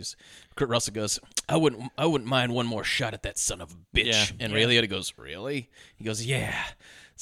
I'd like to kick the living shit out of him. Yeah. I'd rip his fucking heart out. He kind of is like unable to control his anger. It's like bubbling up. Yeah. And then Ray Liotta goes, you're a scary guy. You really are a scary guy. And that's when he's like, time for the ride along. Yeah. And he sees the cops do some good stuff. Yeah, I see some cops break up a domestic disturbance. Yeah. He hangs out at like a hot dog joint with some cops. And this is with the partner though, and the prostitute comes and hits on him, thinking, "Why are you in plain clothes? What are you, a lieutenant or something?" Yeah, to Kurt Russell and. There's also a part where she comes back where they pull over a lady and then the cop's like, oh yeah, chicks love us, chicks and like Ray Liotta gets her number or whatever. She comes back into the movie delightfully later on. Yeah. This is all stuff that's happening when the partner is there, who is like the psychotic cop. Yeah. But then is it the partner who tells this joke? I think the partner tells this joke where he's like, a dope dealer, a public defender, and my ex-wife all get thrown off the Empire State Building. Which one hits the cement first? Who cares? Who cares? And then they're all laughing. Kurt Russell's like, ha-ha, boys being boys, boys having fun, this is fine. Oh, cops, okay. And then... there's also a really funny scene where at this Mexican restaurant where the prostitute comes, where they give him 1992, I guess. Yeah. They give him Mexican food, and he opens the box, and it looks like delicious Mexican food. And he's like, yeah. What the fuck is this? Yeah. I guess I'll just eat it at home. And you're like, it was like a burrito. Yeah. What? Looked like food to me. Yeah, it looks pretty good. That's right. It was a Mexican place. Yeah. It literally is beans and rice, and then like it looks delicious. Yeah, super strange. Oh, what is this Klingon food? Yeah, Jesus Christ! Something a swine would eat. I'm afraid a fucking tentacle is gonna come out of this. Super weird. L.A. not known for its Mexican food. Nope. Well, he goes for the ride along, and then Ray Liotta at one point is like. His partner's like, he's like dropping his partner off at the station, and then he's like, I got one more thing to show you. They assume they're gonna go home. He's like, well, before that, one more thing. I gotta take care of one more thing. Kurt Russell's like, he's like, you got time? He's like, yeah, okay. So they go and take care of it, and he's found the guy who broke into their house, and so he like caught him. He catches him for him, and he's like, hey, here, because this is like, it's like that thing where this is how this guy's brain works. Mm-hmm. Is that he thinks he's doing him a favor. I think he turns into a more of a straight up villain in like a couple scenes, but like he is like. I think he's trying to be his friend. He's trying to be his friend. Absolutely. He's like, I'm doing this because this is something He's like, this is something I can do. Which with my power, my overreach as a police officer, I can fucking find this guy. Yeah. And I can detain him while you kick the shit out of him like you want him, like you wanted to. So go ahead, kick the shit out of him. I'm doing my friend a favor. And Kurt Russell, a lot of the stuff later on when he becomes a psycho, I think, is due to him feeling like rejected. And stuff. Absolutely. He's kind of childlike. He's like a baby fascist. I think it's like let's not defend him too much. No, because he's super gross and creepy too. But it's not just that he's obsessed with Madeline Stowe. He does want to be there. He wants to be his buddy too. Well, he's obviously extremely lonely. Yeah. And a pretty pathetic kind of guy. Yeah. And I just don't want to. It's just sort of like this could be my surrogate family. Yeah. Or something. And Kurt, he's like, come on, hit the motherfucker. He wants Kurt Russell to beat this guy up, and Kurt Russell immediately, he doesn't even consider it for a second. No. He was like, that was fucking talk. I'm not interested in any of this. Oh no, you should arrest him. I guess just arrest him and lock him up. You caught him. That's amazing. Yeah. I mean, how Thank you. nobody ever catches the guy. You caught the guy. This is great. And then Ray Liotta starts to get mad, and it's like, come on, hit the motherfucker. This is what you want, isn't it? And then he ends up hitting the motherfucker himself. And that's it. And Kurt Russell. And this is one of the scenes. This movie doesn't do that much, but Lakeview Terrace does this a lot. Where like, just tell the person what happened. Right. Why don't people talk to each other? And he gets home, and Madeline Stowe's like, how did it go? That's my Madeline Stowe impression. How did the ride along go?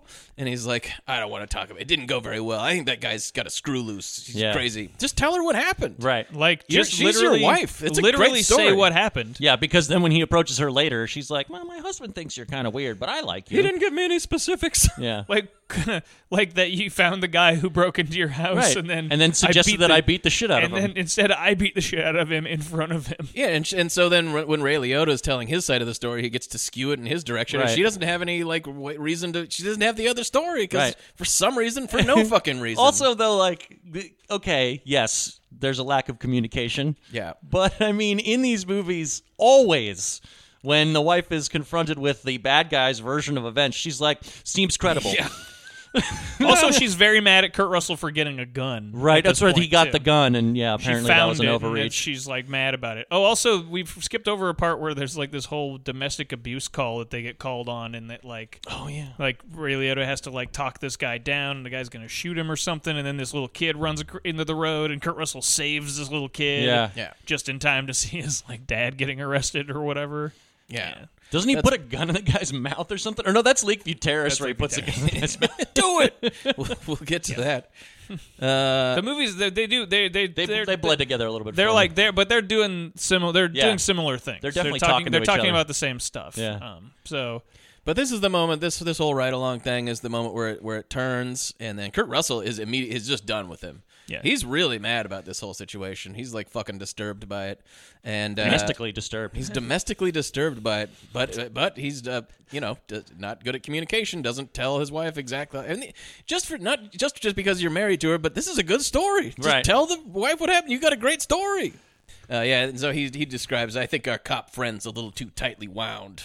And then she's kind of going like, don't you think we ought to give him the benefit of the doubt? All that sort of stuff. She sound like a cartoon goose. That's exactly. Oh, man! Hey, everybody Google Madeline Stowe. You'll find my impression is 100% accurate. Madeline Stowe, if I can just say like a little word about Madeline Stowe, one of my favorite actresses. It's like probably the most beautiful woman from 1990 to 1995, something like that. But 5 years. Yeah, that's right. I'm giving her that span. Yeah. But she's in one of my favorite movies of all time called Last of the Mohicans. Oh man! And I saw this for the first time when I was probably entering puberty, and she gives the horniest performance possibly in the history of cinema. There's a scene in it where it's fairly classic, where she's like loading a gun or putting gunpowder into something or whatever, and Daniel Day-Lewis is there, and he's like staring at her. She goes, "What are you staring at? What are you looking at?" And he goes, "Why, I'm looking at you." And then she like over the course of like 30 seconds finds out how to like wills herself to make eye contact with him, and then unleashes the horniest look that you've ever seen in your entire Very life. thirsty. I don't know if this is available, if this is a clip you can find. That movie YouTube. is not available. That movie, but it's just this clip in itself.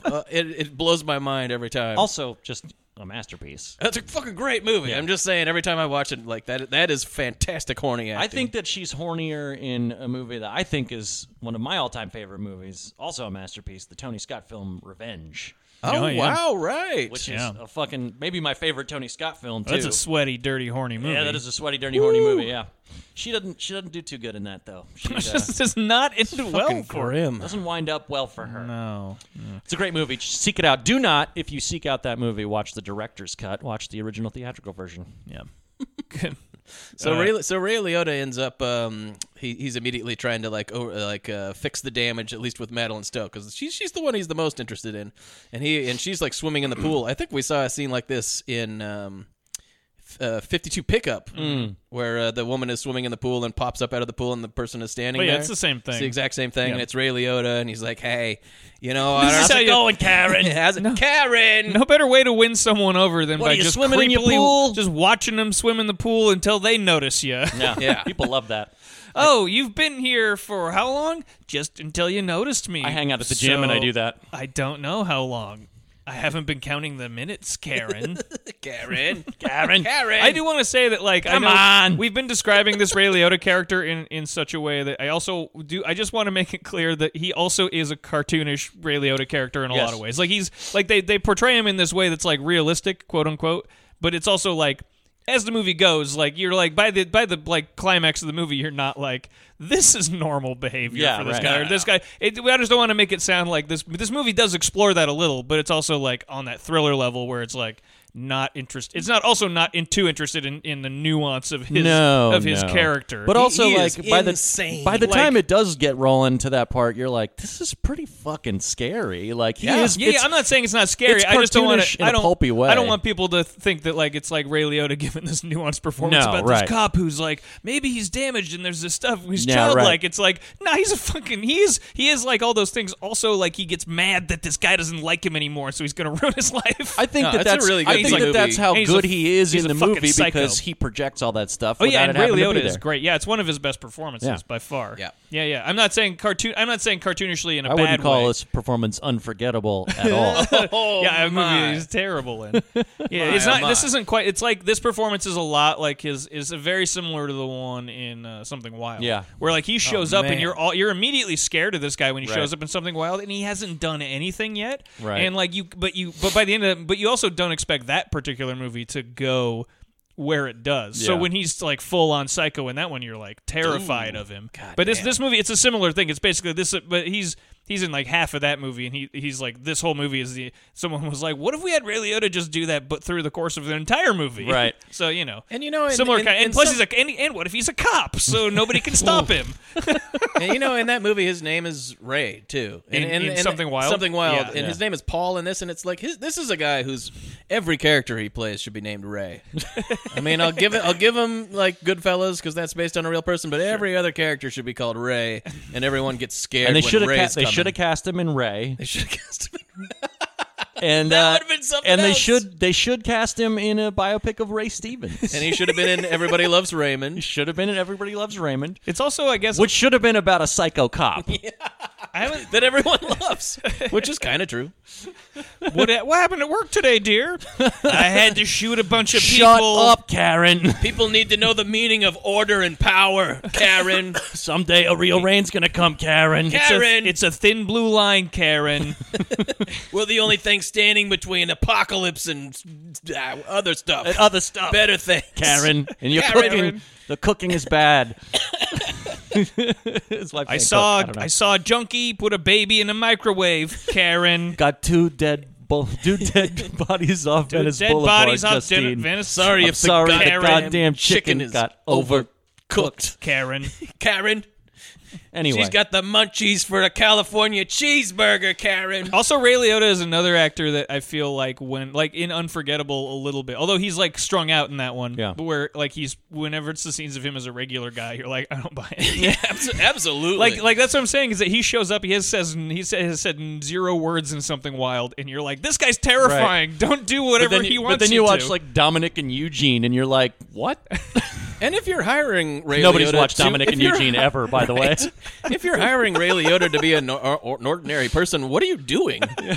Is Ray Liotta. Use the fucking... This is like hiring Michael Jordan to lay bricks or something like that. Did you notice that whenever Ray Liotta goes... Sorry, that's an actual basketball term. That was a terrible pull. Hiring Michael Jordan to do drywall. How about that? Did you notice whenever Ray Liotta goes in like full-on psycho, he always looks like... the fucking, like, David Johansen in Scrooged as the cab driver Ghost of Christmas Past. He's just, like, suddenly his eyes get all sunken. His hair gets, like, standing up on end. His pasty face. He's just like, or it's like when what's his name? When Ian Holm as Bilbo Baggins sees the ring at the beginning of Lord of the Rings. He's like... This is Ray Liotta when he gets fucked up. It's real when he gets wound up. Now I want Ray Liotta in Lord of the Rings. Oh my God, there's a scene in this movie. Give me that fucking ring, Frodo. Give me the fucking ring, Give me Frodo. the fucking ring. Give me the fucking ring. Give me the fucking ring. Give me the fucking ring. There's a scene in this movie where Ray Liotta is like crying to someone. I think he's gaslighting somebody or whatever. He's like apologizing for his behavior or whatever, and he does the exact same routine that he does to Paulie when Paulie's cooking the sausages, and he's like, "Paulie, I got no place else to go." And he does he squeezes his eyes in the same way, breaks down. He looks the lighting and the makeup is the same. It's like this guy can just do that on command. Yeah, he can just look that way. I thought he used too many onions, but it was still a very good sauce. Still a very good sauce. Used to stink up the joint something awful, and the hacks used to die. Well, the onions are what he uses to cry. Yeah, that's right. So method shit.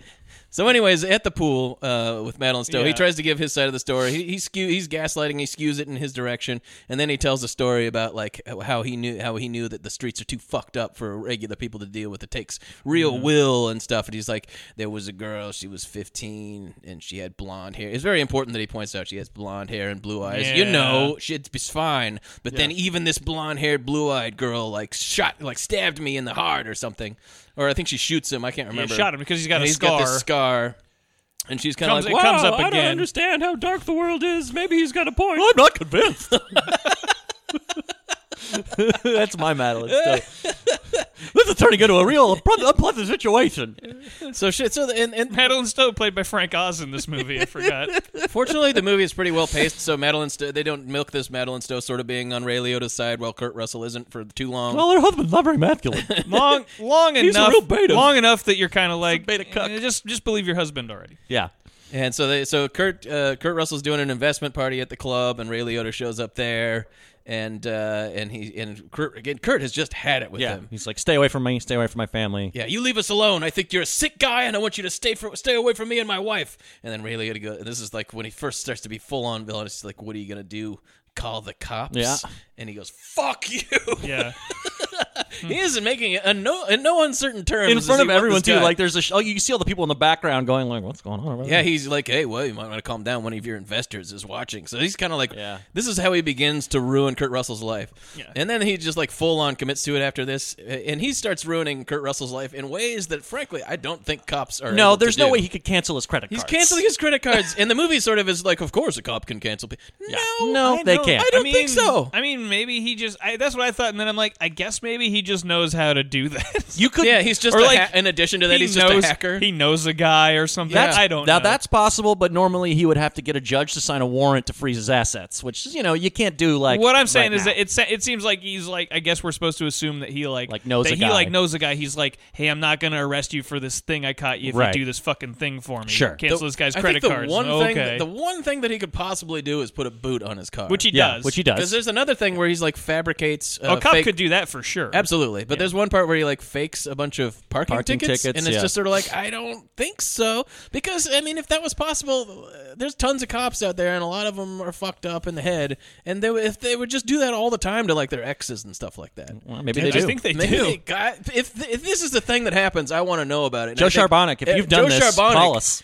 If you were ever a policeman and you...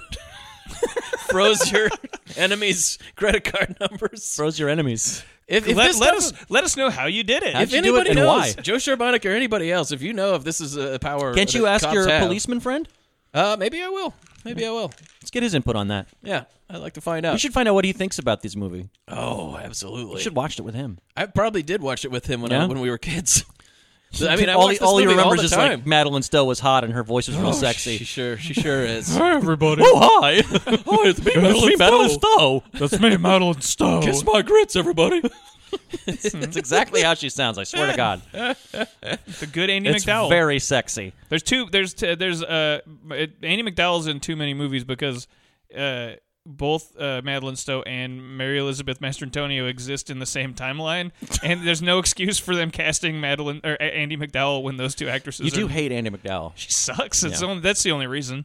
The only reason that Andie MacDowell can exist in a movie is in Shortcuts, which also has Madeline Stowe. I like her playing in Magic Mike Volume 2 or whatever. It's Yeah, called. I'm just saying that she can only because Madeline Stowe is already in Shortcuts playing her sister, so Okay. you couldn't replace her with Madeline Stowe. So.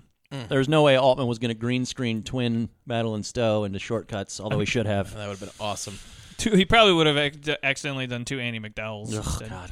So this is the part where we get one of our first of a couple pretty sleazy, pretty graphic scenes. Mm-hmm. Yep. The lady that the cop chaser, the lady that's into cops, is riding Ray Liotta in a cop car. Yeah. And he's like fucking her for a little bit. Her boobs are out and her face is all like they've been making out. It's pretty gross. Oh, the car's all fogged over. Car's all sweaty. fogged up, and she's riding Like him. And Titanic then, foggy. Titanic, yeah. And then at a certain point, he clearly is not able to continue for whatever reason. And she's like, "What's the matter, baby? Like, come on, let's whatever."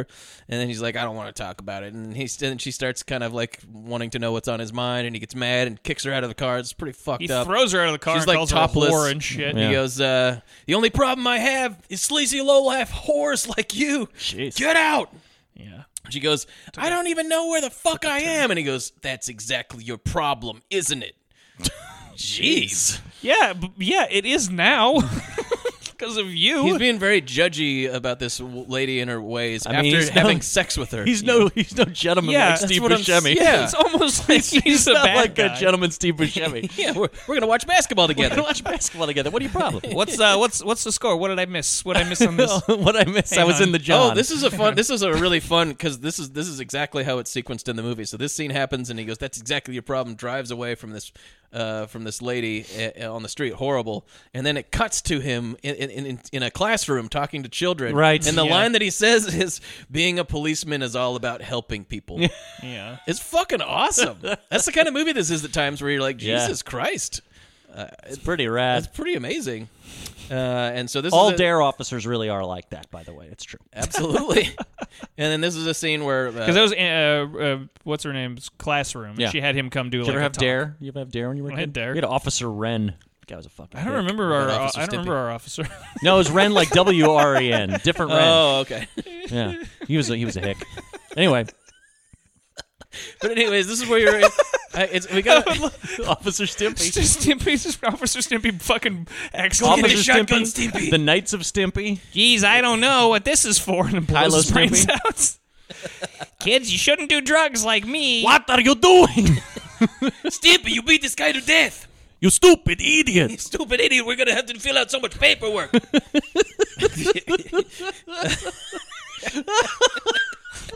Officer Ren and Stimpy. We are going to get suspended. What's wrong, Ren? I want you to turn in your piece and shield. Who made you judge, jury, and executioner, Stimpy? You did. You're not an executioner squad, you piece of shit. You piece of shit. Okay. Anyways, Fuck. so this is where they introduce the horny friend. There's always a horny friend. Madeline Stowe has a fellow teacher who's a horny friend. Yeah. And when he's giving his speech to the kids, she goes, "You think I could get him to use those cuffs on me?" Oh, that's right. I forgot about the horny friend. She's only horny in that scene, but she's only in she's two horny, scenes. but there's never much made out of it. There's always one of these characters who is like the friend, like it was in So The horny. Juror. Yeah.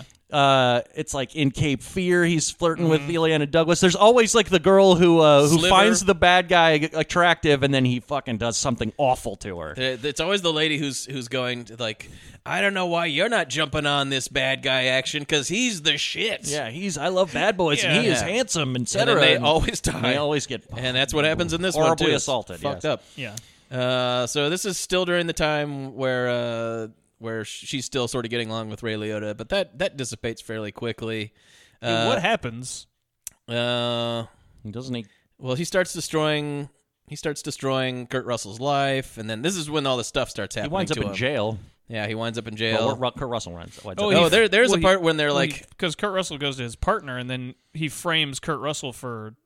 Oh no, he frames him for drugs. He frames him for drugs. But before that, there is a scene where Madeline Stowe and Kurt Russell are having sex, and Ray Liotta walks up there with his flashlight. No, he kind of stares at them for a little while. He's watching them for a while have sex, and then he turns on the flashlight, and they're not happy about this. Two fairly graphic sex scenes in this movie. Yeah, pretty graphic. Like this one is like more like it's domestic. It's like nice. It's like it's a couple having sex until it's Ray Liotta they're making love in the doorway. It does the thing where she like bends. She like is up and then she bends down and Ray Liotta's behind. And he's just watching them and he's watching for a while and then he eventually like turns on the flashlight. They use nudity for a scare reveal. It's pretty cool. Pretty good stuff.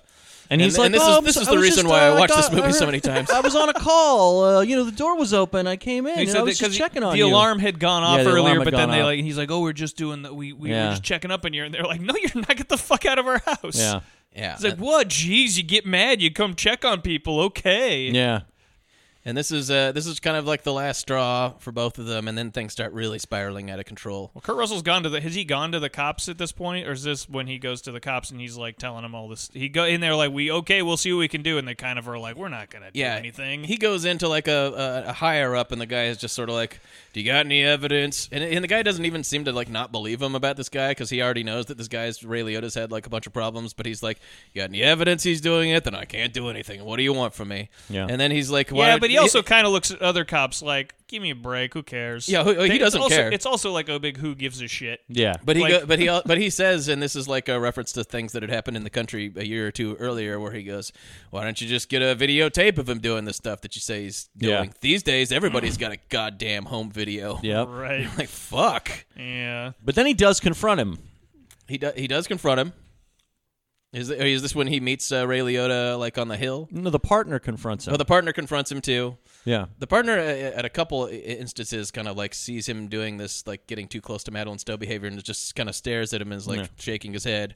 And then at a certain point, they're running together, and he's just like, "You gotta fucking do the." And Ray Liotta's like full on psycho because he's talking to him like a lunatic. He's going like, "She'd be happier with me. She doesn't need this guy. This is the right thing." He's talking like a full on lunatic, and the guy's just like, "Stop it, or I'm gonna go up over your head." Yeah, I'm gonna get you suspended. And Ray Liotta's like, "I'm gonna have to kill this guy because I have left the reservation at this point." And he does promptly. He sets up a whole thing where they chase a drug dealer into a place, and then like he shoots his partner with like a another unregistered gun, I imagine, and then shoots the drug dealer and makes it look like the drug dealer shot his partner.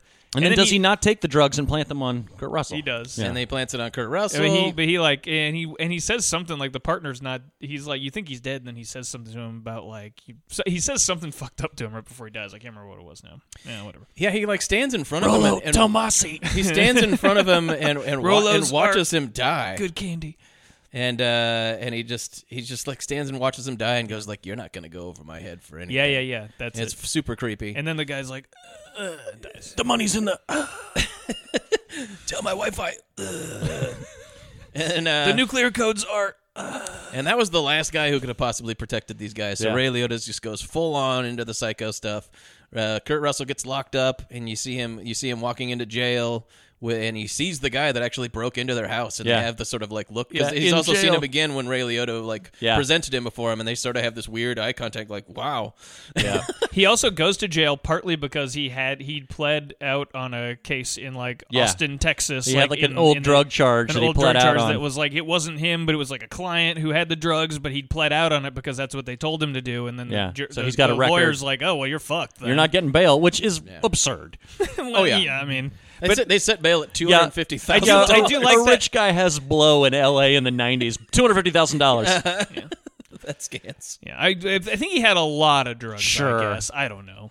And so while Kurt Russell is in jail, and his assets are the money's tight because his money's all he has no money. Right, is the thing. His money's all tied up in the club, and like he says that at the beginning of the movie. So There's no way he can't bail himself out. He's got $2,200. He's like a rich guy, but it's essentially he has no money. Yeah. And then this club will work out. Like Roy Scheider and he will be rich again. Yeah. He's not liquid. He just has Uh-huh.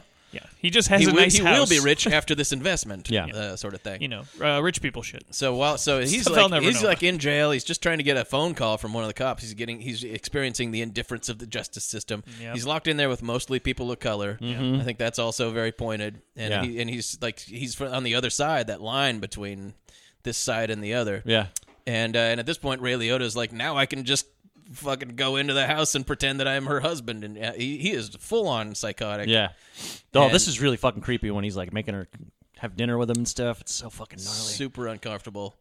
And that's like the last 15 minutes of the movie. She's Ray been like Liotta holed playing up husband in her house, and she's kind of fucked up just because like the house is just tossed because the cops came in and like tossed the whole house, and it's still a mess. And her friend comes over and is like, "Can I help you?" And she's like, "Yeah."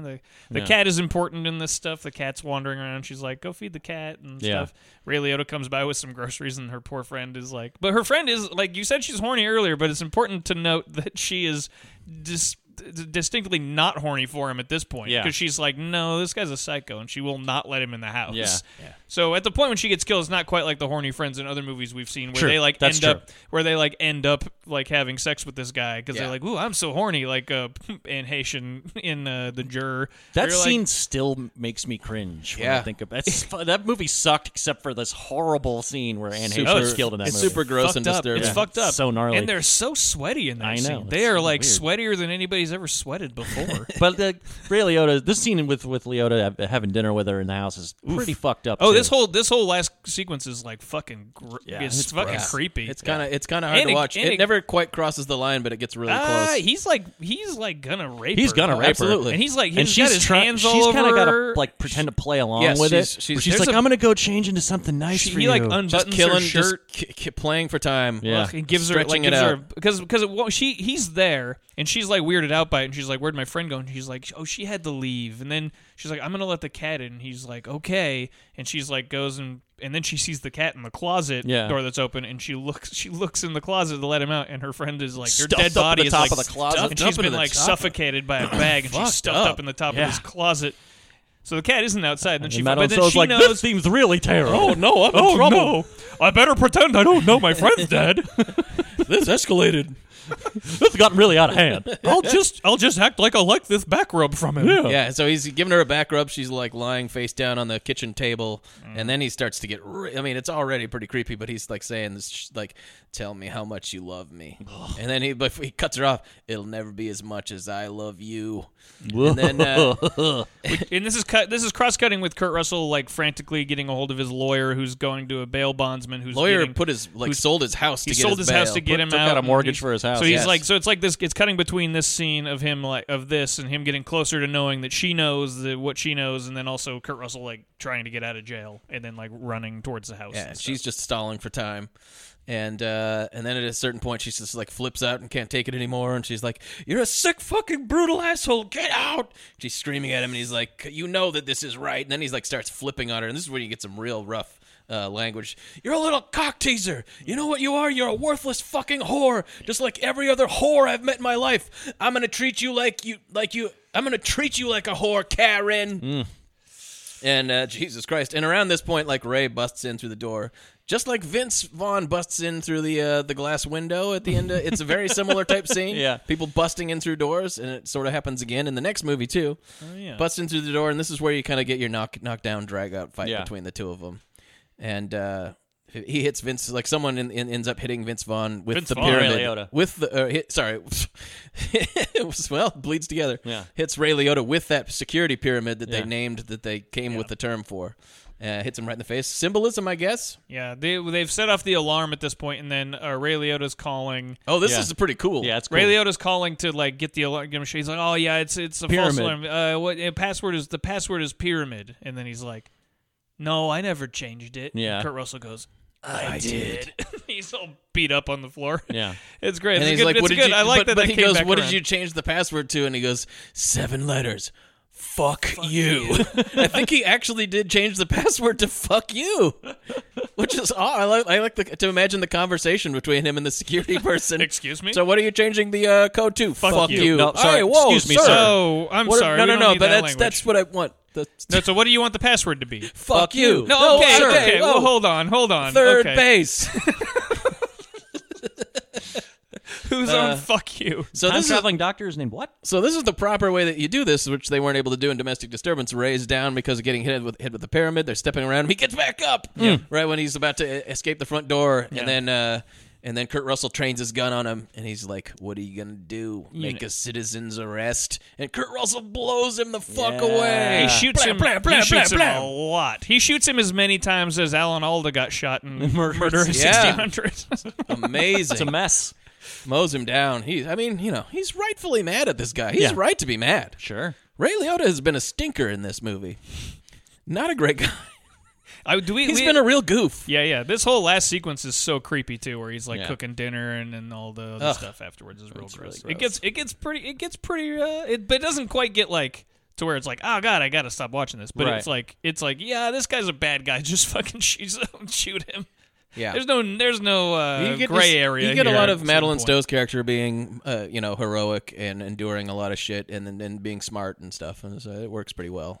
But it's still hard to watch at times, and it's very satisfying when he gets blown away at the end. And then as we love, cut to credits. It's a great shot too. It's outside of the house, and like all these cop cars pull up, and then like his lawyer pulls up because there was a whole car chase thing earlier, but his lawyer pulls up, and it's just it holds on this like this wide shot of the house, and like.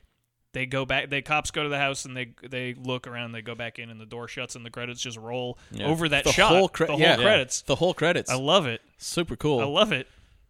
And they don't say anything, but the settlement these guys get from the fucking police department. Holy shit. Yeah. They get, what, $20 million? In that last shot, there's 5 cop cars there and a helicopter. Yeah.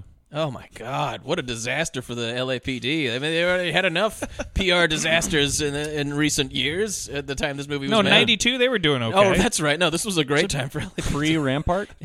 I think that it was happening. Ramparts was happening at this time, but just 2 years after Rodney King. Yeah. Yeah, it was a good time for this movie to come out, and because of the country is the way that it is, it still holds up. Still very timely, although I don't know that I think a lot of, like some of what seems to be obvious subtext now is maybe it would have been as apparent back then. That's true. It's hard to say. But it still works as if it is, which is why the movie is good. Yeah, it's a very good movie. Yeah. I think I read all the good quotes in there. It's very sleazy, and the language is very harsh at times. Yeah, this is the opposite of Domestic Disturbance. This is an R-rated movie. It is. Yeah. This is the thing where they're like, we're going to make this for grown-ups who want to go see this kind of thing. And you're like, thank you. Out of all of these kind of movies that we've watched, like Fatal Attraction, like stuff like that, this is maybe the best.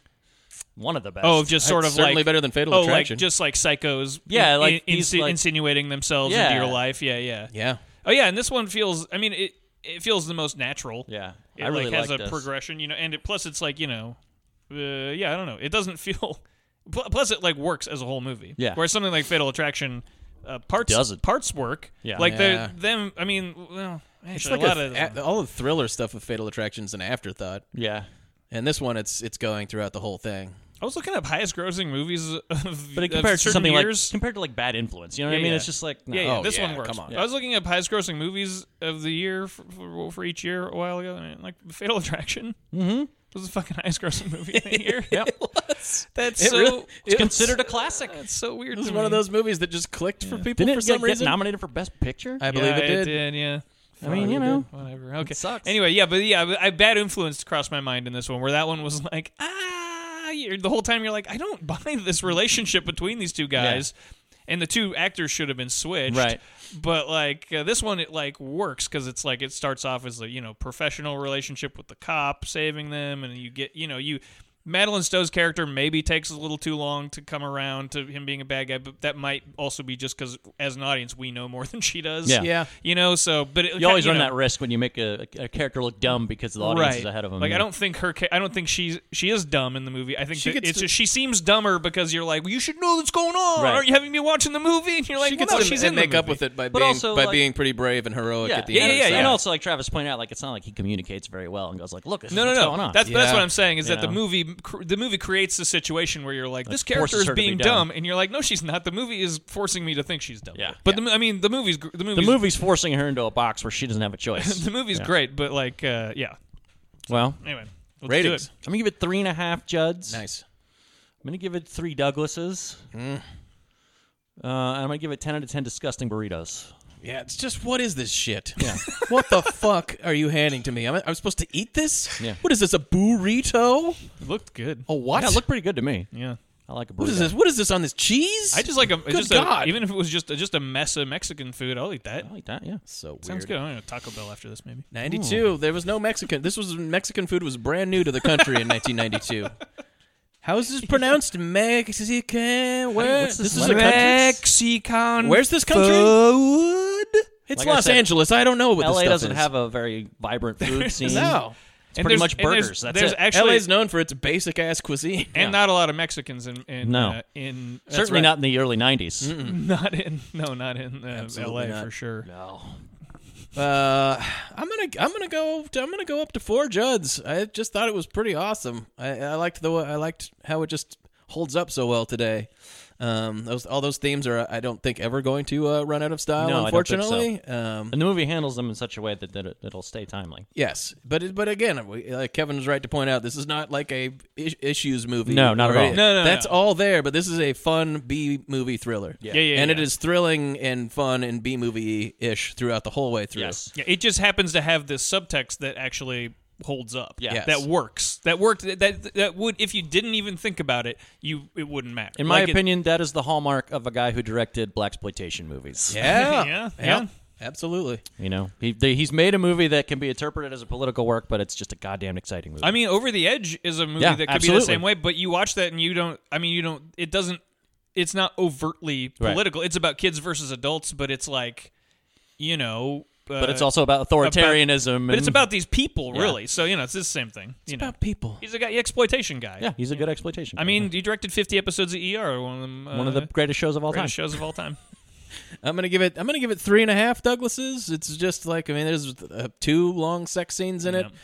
One of them is very sleazy. The other is not sleazy, but there's nudity and it's. Yeah, and because the guy's staring at them the whole time. Because he's watching them. Yeah, that makes it a little gross. And just just 3.5. It's Madeline Stowe. Yeah. I'm happy to see it. What was your other rating? I gave it 10 out of 10 disgusting burritos. Disgusting burritos. So 3.5 Douglases, and I'm gonna give it 10 out of 10 Karens. 3.5 Judds. Solid stuff. 3.5 Douglases because of the sex scenes, but also that whole last sequence. Like Ray Liotta's whole deal. Ray Liotta being in a movie bumps up the Douglas rating for me. Like, because he's just like, you're gonna change him to Lanes and Liotta's. A little creepy, yeah, right. He's like, you're just like, just him. When he's in a scene, not doing anything particularly sleazy, you're like, gross. This was a really good chapter in Who Had Sex with Ray Liotta's Wife by Ray Liotta, by the way. One of the best books I've ever read. New York Times #1 bestseller. New York Times bestselling author Ray Liotta and his new book, Who Had Sex with Ray Liotta's Wife. It's a great book. It's thrilling stuff. An enduring mystery. The unlawful entry chapter is really scintillating. It'll stick with me forever. It was a dark and stormy night. He's writing it on the top of his doghouse in the rain. Someone was having sex with Ray Liotta's wife. Who was it? I'm Ray Liotta. It was not me having sex with my wife. I'll tell you what, it sure wasn't me. Ray Liotta. Do you want to know who it was? So me do too. I. This is the whole book. It's an enduring mystery that bedevils me to this day. The book it's not a mystery. It's him just for 300 pages trying to figure out who had sex with Ray Liotta's wife. It ends with him going, "Do we know anything more than when we started? I don't. What did we learn here? I don't fucking know. I don't fucking know. Don't do it again. We still don't know who's having sex with Ray Liotta's wife. It certainly isn't me. Again, I can't stress this enough. It ain't me. I'm Ray Liotta. Good night. And I finally quit smoking thanks to Chantix. I don't... 10 out of 10 copies of Ray Liotta's book, I guess. There you go. I don't fucking know. 10 out of 10... I feel like there was a whole bunch of stuff. 10 out of 10, Tiny the cat. All right. One Tiny the cat. He's and not God tiny. bless him, he survives the movie. He does. He survives the movie. The friend does not. No. She is decidedly dead. Fucking brutal. Like, I wonder what the cops see, because it's that wide shot, and the cops walk in, and they're like, "Oh, this guy," and then maybe they, no, I don't know what his, but they're like, "This is our, he's a cop." And like, yeah, but look, oh shit, oh no, this is a whole bunch of stuff going on. This is gonna be bad for the department. Yeah, this is gonna be very bad. Oh, we're just gonna shut the door here real quick, in case some news crews show up. So, okay. Unlawful entry. Unlawful entried. Well, we're making a big jump ahead from this one. Yeah. 2008. 2008, Lakeview Terrace. But very similar subject matter. Subject matter and premise, sort of. New neighbors, though. Yeah, it looks like it. Did you meet them yet? You want to give people a chance to settle in, you know? I always wanted to say this. We're homeowners.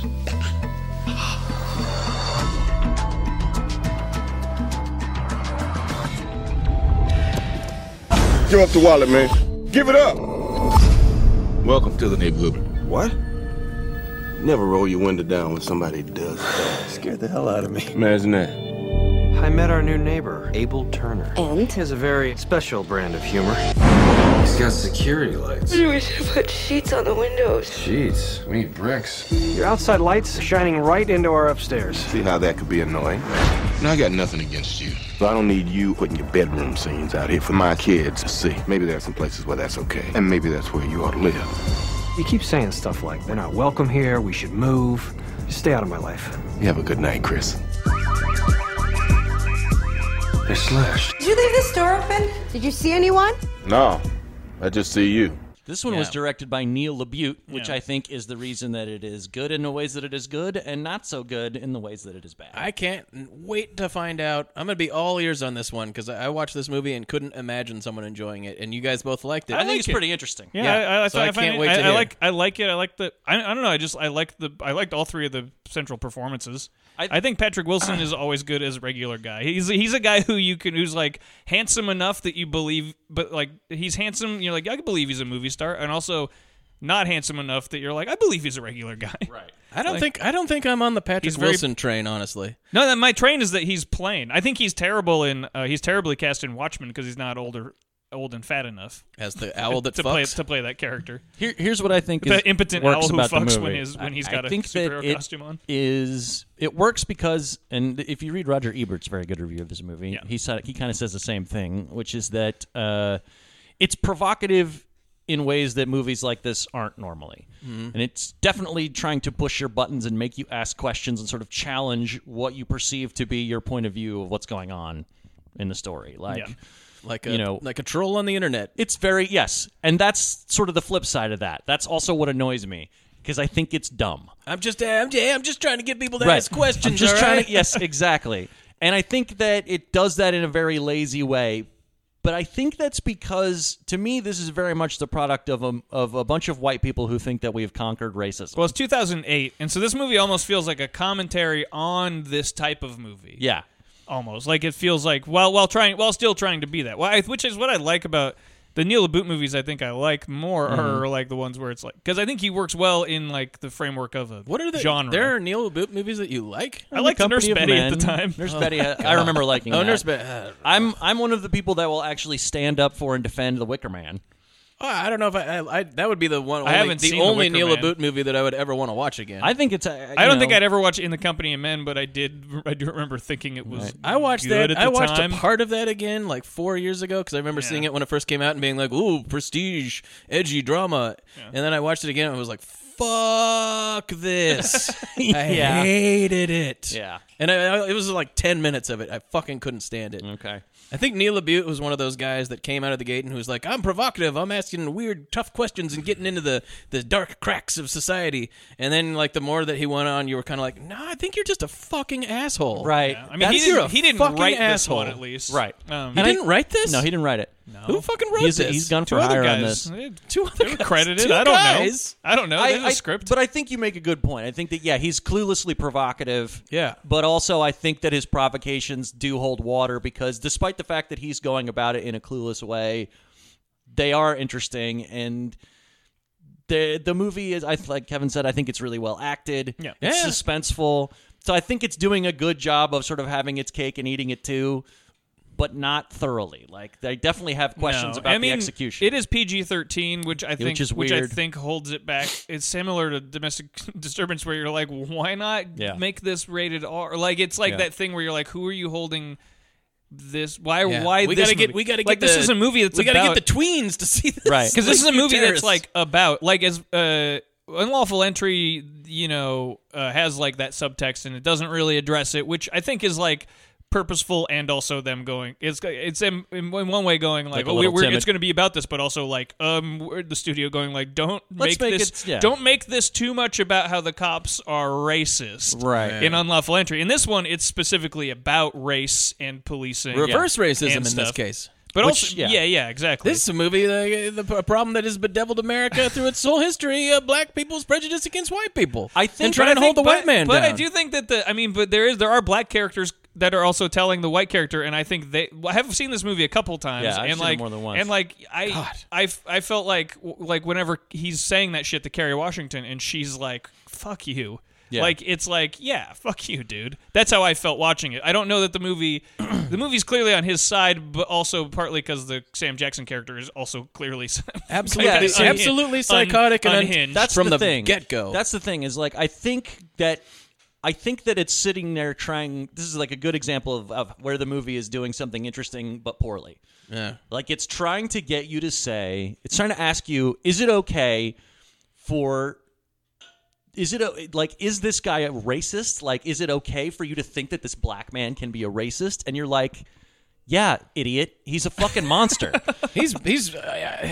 Maybe that's one of the problems with the thing is that, like, okay, if that's the issue that we're trying to address, the racism, he's just a fucking all-around psychotic. But it's sure racist, but it's also like, he's trying fucked to up get in every conceivable way. Also trying to get at this view of masculinity that I think it also handles really poorly through the Patrick Wilson character, because like so dumb. It's another Straw Dogs type character. It is, but what's interesting, I was actually talking with Molly about this, and I wrote it down because I was like, I got to remember to say this. All right. But okay, so like Sam Jackson's character is immediately and very apparently a monster, but also the movie keeps harping on Patrick Wilson's masculinity, but actually he's patient beyond reason. He's largely polite. He's not quick to violence or even anger most of the time, and generally assertive when he's confronted. Mm-hmm. So he really isn't a pussy at all. I feel like he's a dumbass a lot of the time. But the movie is constantly pushing you to think that he is weak. When really he is, like, as far as what we would think of as like a good guy, he's a good guy. Right. And it's also like, well, he listens to rap music and he's white, and it's sort of, it pushes you in with these ideas that like there is something wrong with this guy. That there's like something weak or not assertive about him, when really he does everything he should do. Yeah, I suppose so. Would we say the premise of this movie is? These two, idiot Patrick Wilson and his wife move next door to a fucking psychopath. His black wife moving next door to Sam Jackson, who's a fucking psychopath. Who's a cop. Right out of the gate. Right, he's a cop. And he's this it's very important stern, authoritarian, conservative guy, very conservative. Small C and big C. He's aggressive. Openly a Republican, but also like with those old-fashioned values. And with a giant chip on his shoulder about it. And just like the second they move in, he's like peering. Okay, so this is how they're introduced. He's mad when he finds out that Patrick Wilson is not the mover. That they're a mixed race couple. Because he originally sees Kerry Washington with her father, Ron Glass from Serenity, and an 80-year-old man. Firefly. Right? He thinks that they're a couple. He thinks that they're a couple, and he's okay with that. He's okay with that. Yeah. But then he realizes he sees a white guy moving the boxes in and out of the house, and he thinks that it's Patrick Wilson. He thinks he's a mover. He's a mover. And Patrick Wilson actually says hi to him, and he doesn't say anything back. Yeah. Because I don't talk to the movers. Right. Whatever. I'm just an asshole to everyone all the time. I always have been, and everyone thinks so. That's what the character is. All the cops hate him. Absolutely. He's already been in trouble with the force a bunch of times. He's just a fucking psycho who's been on the loose for years, and this is how it boils over. Yep. And so there's a shot where he sees he's peering at them. This is hours after he sees Patrick Wilson moving in and thinks he's the mover, and they're in the backyard. And then Patrick Wilson goes and sits next to his wife. And then he sits closer, and then they start kissing, and you see a shot of Sam Jackson going like "Oh my god!" Yeah. I love Sam Jackson in this. I think he's absolutely terrific in this movie. He can go good. Yeah, but I mean, it's. I just think he's. I feel like he's I feel like he totally sells I feel like movie. he's doing a thing that's like where you're like, I do buy this character and I buy his. He seems completely credible. Like I like his he's doing it. He's pulling it back, but he's that's what irritated crazy. me the most. Sam Jackson's attempts to legitimize this character are one of the things that drove me the craziest about this movie. Is because there's numerous times. First of all, I feel like this movie plays like it's supposed to be one of these wars of escalation things between two people where like, oh, the thing's spiraled out of control. He's the one who keeps escalating. He's just a things. fucking psycho from the get-go. And sure, Patrick Wilson does stupid things, but he's just a victim. They're both just victims of this psychopath. And then, but Sam Jackson is too nuanced in the role because he will do a thing that is full-on insane, troubling, disturbing, scary behavior, and then everyone will leave, and you'll see a shot of Sam Jackson going like, "Oh man, like what am I doing?" Yeah, I think that's awesome. And then that's what I like do about it. Crazier next. He's not. So those scenes mean nothing because he's not going like, "What am I doing?" He never tries to pull back. He just gets crazier again the next time. I don't agree like that's added true. That. I think that there are also parts of this where you actually do see him try to like make amends or pull it back, and he just loses it again. He can't because he's a psycho.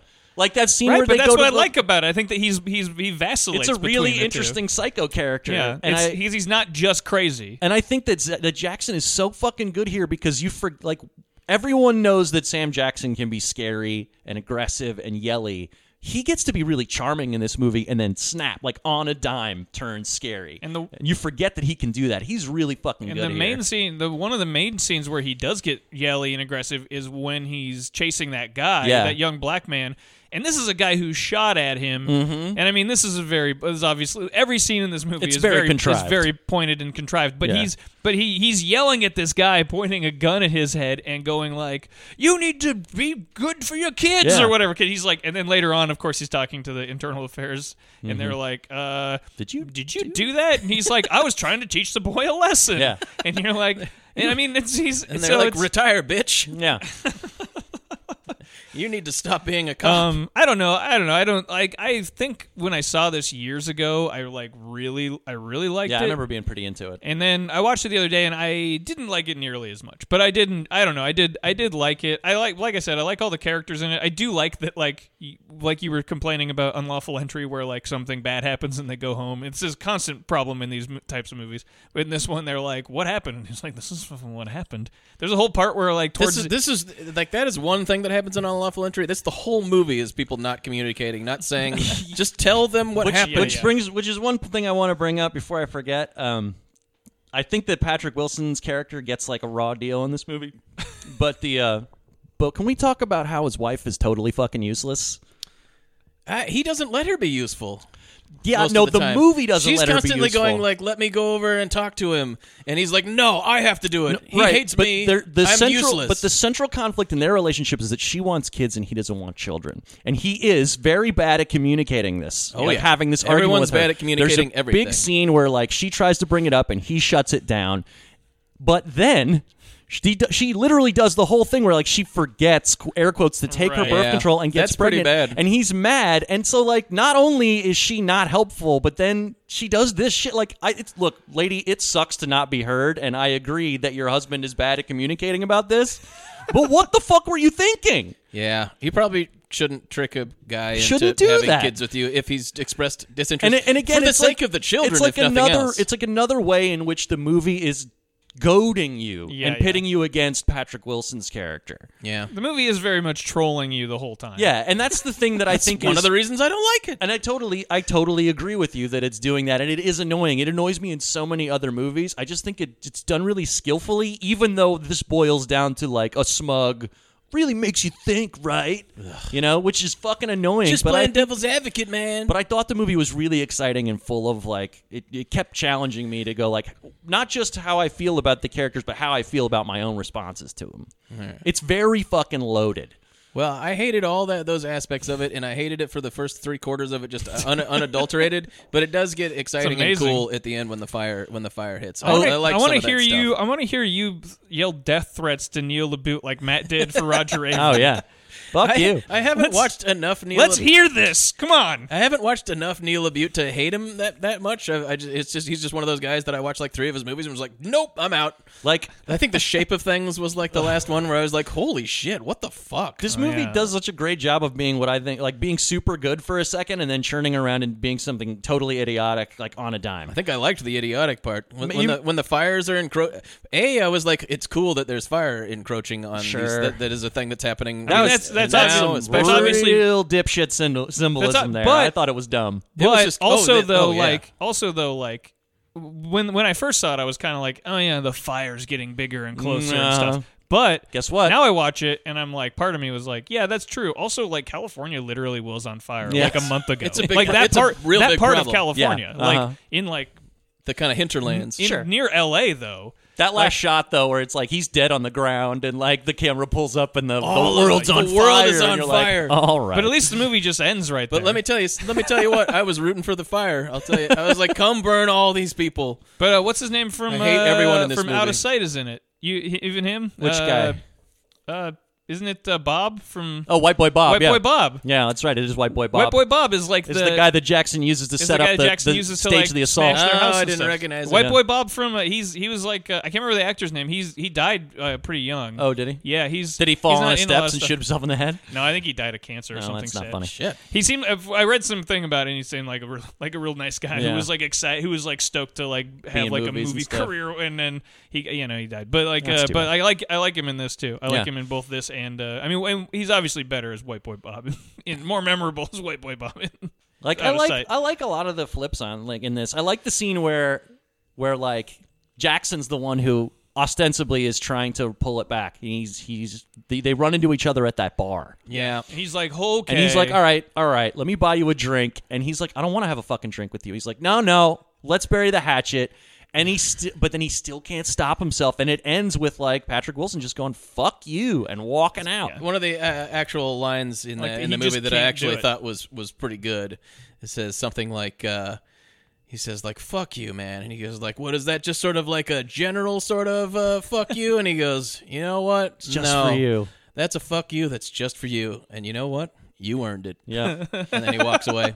But that scene, that is really far along in their war of escalation, and it's just amazing that when they're in the same. There's scenes where these people have all been at war, and then they'll be like in a pool hall together, like at someone's house in a pool, and they'll just sort of look at each other, and I'd be like running from this guy. Yeah. The way Patrick Wilson responds to this obvious threat throughout the whole movie annoys the hell out of me because he's so fucking stupid. Yeah. Like they show up the day that they show up, he like parks his car in a slightly different area, and Sam Jackson puts like a warning ticket and is like, I'll fucking tow your car away. That's the first thing. And he's like not talking to him, and he's glaring at him. You'd be like, this is scary already. I better be careful around this guy. And then he like flicks his cigarettes into his lawn. Yeah.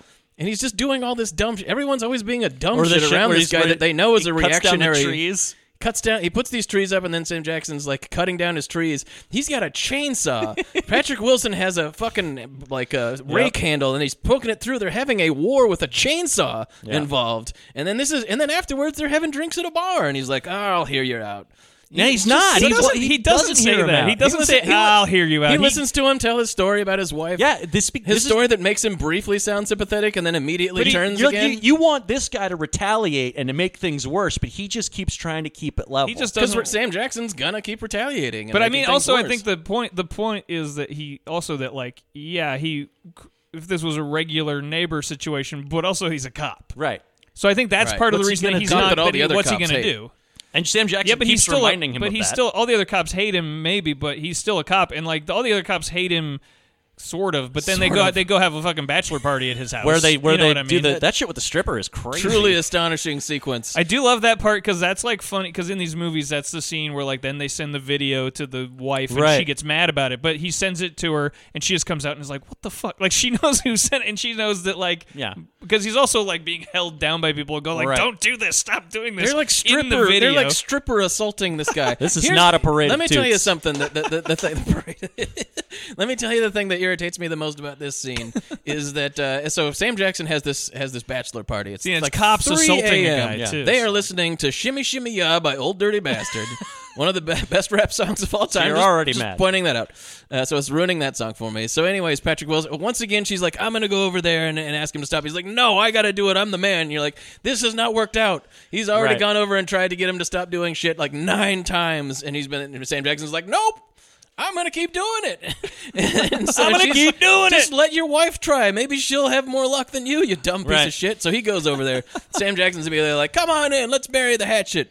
And he goes in there, and he does drink a drink with them. And then he's like, can you please turn the music down? And he's like, strippers, assault this guy. I think you seem to be mischaracterizing the Patrick Wilson character a lot, because he goes in there and he is like angry. He's and angry. Upset, he does drink a drink. He has to, though. I mean, he doesn't like. I don't think he. He's you also make it sound 10 like other you make cops it sound there. like he drinks a drink. Like, yeah, I'll happily do this. Here's the thing, there's 20. There's like 20 cops there, and then Sam Jackson is like, pin this guy down, and Patrick Wilson is going like, no, stop it, and all of the cops are on board. Yeah, they're all shitty. of them are like, let's assault this guy's neighbor. They're bad guys. They're all bad. The first thing that happens in the scene is he knocks crazy. on the door and he's like, hey, can you guys turn the music down? It's 3 a.m. And they're like, we're trying to get wasted, and slam the door in his face. Fuck off or and something. then Sam Jackson comes out. It's like, sorry about my buddies. Come on in. I believe the like, fuck you. That is a thing. Sure, Right, they're sure. drunk. But then when they're like physically assaulting the neighbor, I mean, every single cop is going, we got a real party going on here. I mean, I think the movie's that's stupid. the whole point of the movie. Exactly. It's really trying to say stuff constantly, And it's fair. I think it's being bad at that, but I also think it's really exciting. I think it's I still enjoyed it, even though it's like constantly trying to tell me stuff. Because there's like speech. There's a part where his father-in-law also doesn't like it. Yeah, but and he's like. They're having a whole conversation over lunch, and he's like, well, you know, why the don't you thing tell me is what that you really think? he's the wrong. The real problem is he's the wrong color, and then there's a pause, and he goes blue, yeah, because he's a cop, which is the point he was trying to make. But there's this long pause. You're like, oh, because the whole movie's goading you into going like, oh, what am I? Wait, am I thinking the wrong thing here? Oh, what's happening? Right? Does it make you a racist if you hate this guy? In my opinion, the obvious answer is no, because like you keep saying, he's a fucking monster. Yes. But I don't know. I like I said, I like the two leads. I like Kerry Washington, even though the character is kind of like wasted a little. So that kind of like works for me. Yeah. But I'm able to like let it slide. But yeah, it is like totally. It's goading you, and it's the kind of movie that's is really saying it's about what it's about. Yeah. All the time. Here's a line here that I think is very indicative of how stupid and button pushy this screenplay is, and just like how the unrecognizable human behavior that goes throughout the whole thing.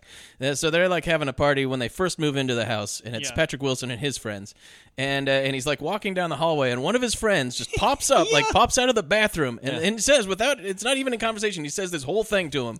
Hey, Chris, you hit the jackpot, man. Yeah, I so want to date a black girl. I'm working my way up, doing the whole Pacific Rim thing, if you know what I mean. Right. That's a whole sentence that the guy says, and then Patrick that's not Wilson, one of his buddies. He's somebody. He's in his house. They're having like a housewarming party. It's like in the neighborhood. It's all the people in the neighborhood. I don't think so. I think it's like maybe because it's his friends. They're the people that It's his friends because then. I would assume that his buddy would he would know that his buddy's dating an Asian woman, and his buddy would know that he's married to a black girl, and this conversation wouldn't be happening. But it's not a very well written movie. Because here's the thing. Because I thought at first that was the case too. There was a housewarming party for the neighborhood. Yeah. But then Sam Jackson is in the scene, and they don't know him, and he doesn't know any of these people. Right. Yeah. So, and there's a party later on where he's the one where he's like playing pool, and he sees him, and like the house is crowded, and that's like a neighborhood party. Yeah. That's the one where they're at the party, and then Sam Jackson has hired White Boy Bob to break into their house and smash it up, and then Kerry Washington goes home, and White Boy Bob is still there, and that's a dipshit thing to say. No matter she doesn't, and really is. She actually doesn't lose the baby when she gets thrown around in this movie. Yes, she manages. But to hold I mean, on. like that whole scene. I guess because the baby's not evil, so this unborn child can survive. She can keep it. She can keep it. It's not going to be Vince Vaughn 2.0. That whole party scene is really weird too, because like Sam Jackson is just like very aggressively rude. Yeah, not just like a psycho, but he's just like they start talking about the environment, and he's like, "Oh, you're a fucking meteorologist now." Right. Yeah. He's also he's like, "Well, I'm an environmental attorney," and he's like, Well, it's a whole scene where it's like everybody's talking about different issues, and he's setting up and knocking them down. It's a very contrived scene. Here's another the whole movie's scene. like that, and by the way, the whole movie's like that, and Travis isn't wrong, but I still like exactly. This I don't think Travis is wrong at all, but I found it effective. Like I did not find this groan-inducing. Yeah. But here's another scene that I find found it more interesting than like Domestic Disturbance, where I was just it's certainly more interesting. Than Domestic it was like Disturbance. those are the type of movies that offends me more than this movie being like button pushy. Yeah. Is when like a movie barely exists or has any reason to exist. Oh, this movie exists. I feel like hell. I feel like this is a lot more entertaining than another one, obviously goading button pushing movie with nothing on its mind like Joker. And God, I still haven't seen that. I can't wait though. Yeah, Joker is doing everything that you're accusing this of, except it sucks. It's like not fun or interesting. Not according to most of the country. I know. Oh, you know what's going to piss me off when that movie wins Best Picture? That's not going to. I don't think that's going to win Best Picture. Okay. I think it's going to be something. It's going to be something like Jojo Rabbit or something. I think it's Irishman or Joker. Jojo Rabbit, Your Life is Called. But I will. No, if Joaquin Phoenix wins the fucking Academy Award for this, which he very well might. He's so bad in it. He's very bad. I like him, and I like him in everything pretty much. This is pretty generic. But shit. like there's that whole thing where he's just going Yeah. laughing and shit. That happens uncontrollably. Dude, it sucks. He laughs uncontrollably in Joker. Get the fuck out of here. It's so bad. But it's like this whole it's a whole thing that it's like a whole in the movie. He has a card that he gives people, and it's like I have a problem where I laugh uncontrollably even when there's nothing funny. So it's like he'll just be sitting there doing nothing, and he goes. There's this fucking scene. Sorry, now I'm just bitching about Joker. There's a scene at a comedy club, and he's like. It's like so fucking contrived because he's like laughing at the setups and not the punchlines. And you're like, oh, I see. This guy doesn't know what's going on. I don't know what the movie's trying to tell us is about or whatever. That movie doesn't know what it's trying to do except push buttons. This one at least is going like...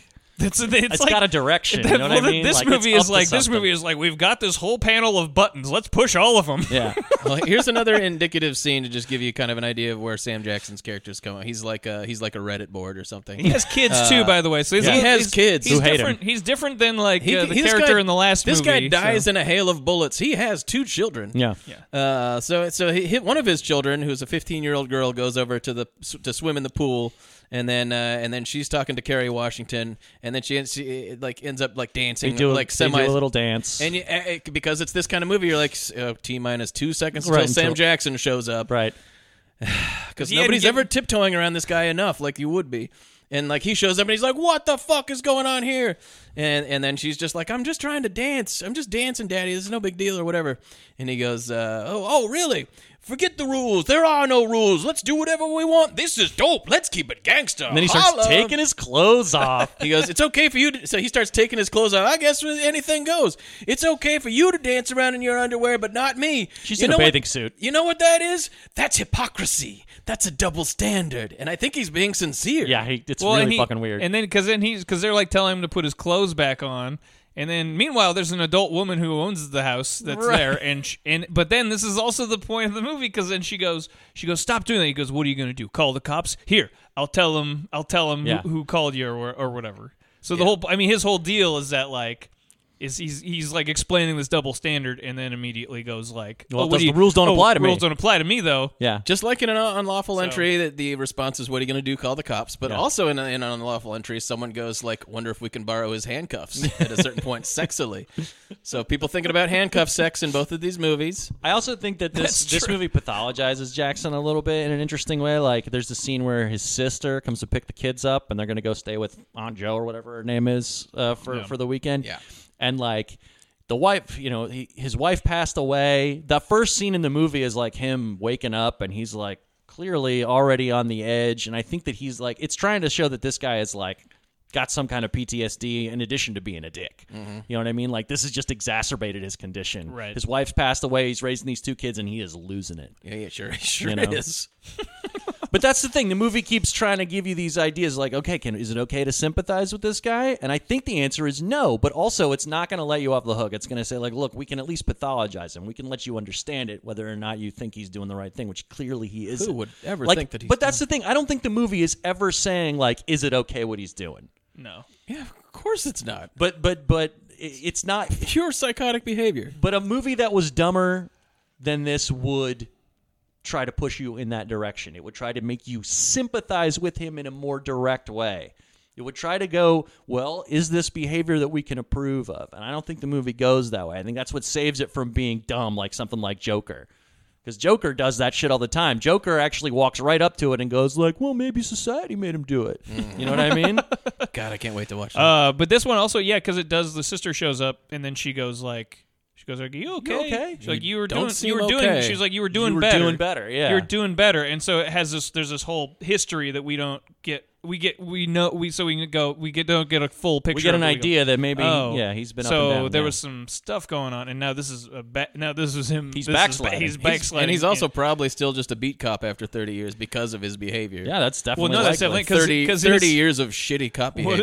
What is Jay Hernandez's partner's like? I'm gonna take the sergeant's exam. I'm thinking I'm gonna retire in 20 years. I just want to do this job. And he looks and he's like, I just don't love the job the way you do. Yeah.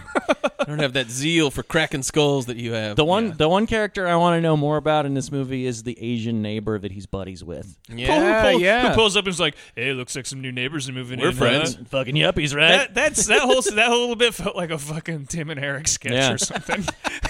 It's very weird. And he's like, "Did you notice like that Tim and Eric bedtime stories where their neighbors?" Man, disturbing. That fucking felt like that. I'm like, what is this? Did you notice the weird pause in that scene? Like they talk.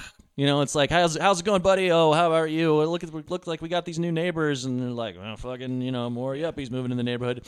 And then one of them says to the other, like, all right, catch you later. And then they just sort of stand there for like half a beat. Well, he's the and one. And then the guy drives away. Yeah. You know it. Send some outgoing mail. So, anyways. Just skip through the I feel like the whole plot of this movie is a one-sided war of escalation. Then at a certain point, he really escalates it, and Sam Jackson sends this hoodlum into their house, White Boy Bob, to just wreck up the house. And then the Kerry Washington ends up going home sooner, and Sam Jackson's like, "Oh no, this is trouble." This guy ends up assaulting her, knocks her out. She keeps the baby, drops his phone in there. This phone has all this information that Sam Jackson was involved in the break-in. Yeah. And then he ends up shooting this guy to kill the evidence. And then Patrick Wilson is like, "Oh, no, I really hate this guy, but I got to admit, he did the right thing there. He blew this guy." Because their like alarm was going off, so they heard it. So Sam Jackson's like, "I'll go with you," and he's like, "Okay." And then he shot the guy, even though the guy was like, "Hey, what the fuck's going on?" And then so he shoots him. He murdered this guy to get out of to cover himself up. But like in Patrick Wilson's eyes, he's like, "Oh, he saved my family." He shot the guy who had broken into my house. So it seems like they're going to reach detente. Patrick Wilson thanks him and stuff. There's a really cool shot where Sam Jackson's watering his house down, and they're just raging fires in the background. I thought that was neat. Guys come up to him and go like, you need to evacuate. He goes, "No, I'll wait it out." I love it. Fire's just going to pass. Like old man on Mount St. Helens. Yeah. You know how fires are. They just come by and consume everything in their path, and then they go on. But Patrick Wilson finds the missing phone. He finds the missing phone. And now he knows that Sam Jackson was behind the break-in and assault. He looks out the window. Sam Jackson's still watering his house, and Sam Jackson can see that he has his phone. Yeah. And then Sam Jackson whips out his phone, his gun, right in front of him, and then just immediately walks over to the house and is like, "Hey, it's not what it looks like. It's not what it looks like." I like what he. But I like he calls him. He calls him on the guy's cell phone, and he answers with his name, and he goes, and he immediately goes like, "Oh fuck, I fucked up." And he looks over there, and they're like. The best part is when Sam Jackson looks at him and he hangs up the phone and he kind of goes, "All right," and he makes this I guess, and he pulls out his gun and he's like, "I guess I'm gonna have to fucking kill this guy now." Yeah. It does feel like this was maybe bound to happen no matter who moved in next door. Exactly. Because he does have those not only is it like that there's the the race stuff where he's like he doesn't approve. But there's also the thing where Sam Jackson. So no matter who moved into this house, he'd have a problem with. There's them. those he has these fucking lights on his house that shine right into there, and you're like, I don't care who lived next door. No, people were going to complain about. Yeah, that. Is this really just because it's a mixed race couple? I feel like he would have gone off on anyone. He's a total psychopath. Yeah. And so the war of escalation has finally reached its inevitable end, and Sam Jackson's chasing him around with guns. He's beating everyone up. Kerry Washington tries to get away, crashes the car. Patrick Wilson crashes the car. Keeps tackling Sam Jackson and pistol whipping him multiple times. He's still conscious. He's just smashing his face with his gun, and Sam Jackson's like, "Oh, ouch." A little bit that got me, but he keeps popping back up. He's fucking shooting at Kerry Washington, who's escaping in a car. He's Sam Jackson. He can take it. Then there's a standoff. Yeah, all these other cops behind him. Patrick Wilson's got his gun. Sam Jackson has put his gun in the back of his trousers. And he's got like, Sam Jackson's gun. He's the crazy one, guys. He's the crazy one. And then Patrick Wilson does the one smart thing that he's done in the whole movie. He's like, he knows his psychology, and he knows that his weakness is his wife. And he's like, he goads him. Your wife was cheating on you, wasn't he? And he's like, you don't talk about my wife. You don't bring my wife into this murderous feud between the two. You've gone a step too far. I fired my gun at your wife multiple times, but you have crossed the line, sir. And then Sam Jackson like flips out, pulls the gun. All the cops mow him down. Yeah. And then the camera pans up, and you see that the world is on fire. The world is on fire.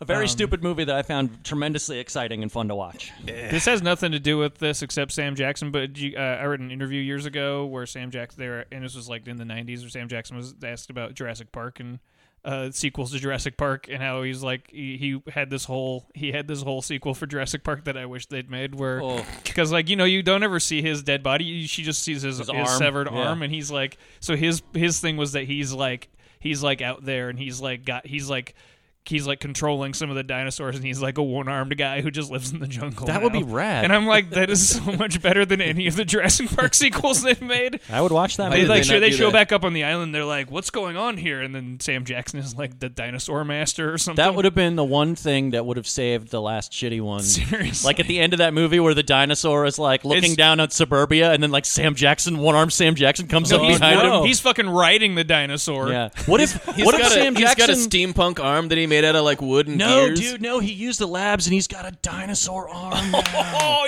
yeah. He's like the Spider-Man lizard guy who's got like the one lizard arm. It's hard to hold on to your butts with a lizard arm. Dope. But it's still got the dinosaur fingers, and he's smoking cigarettes. Yes. The dinosaur arm. What are you doing, Hollywood? You fucked up on this one. Anyway, quickly back to Lakeview Terrace. I just have one line. I've read enough lines. You get it.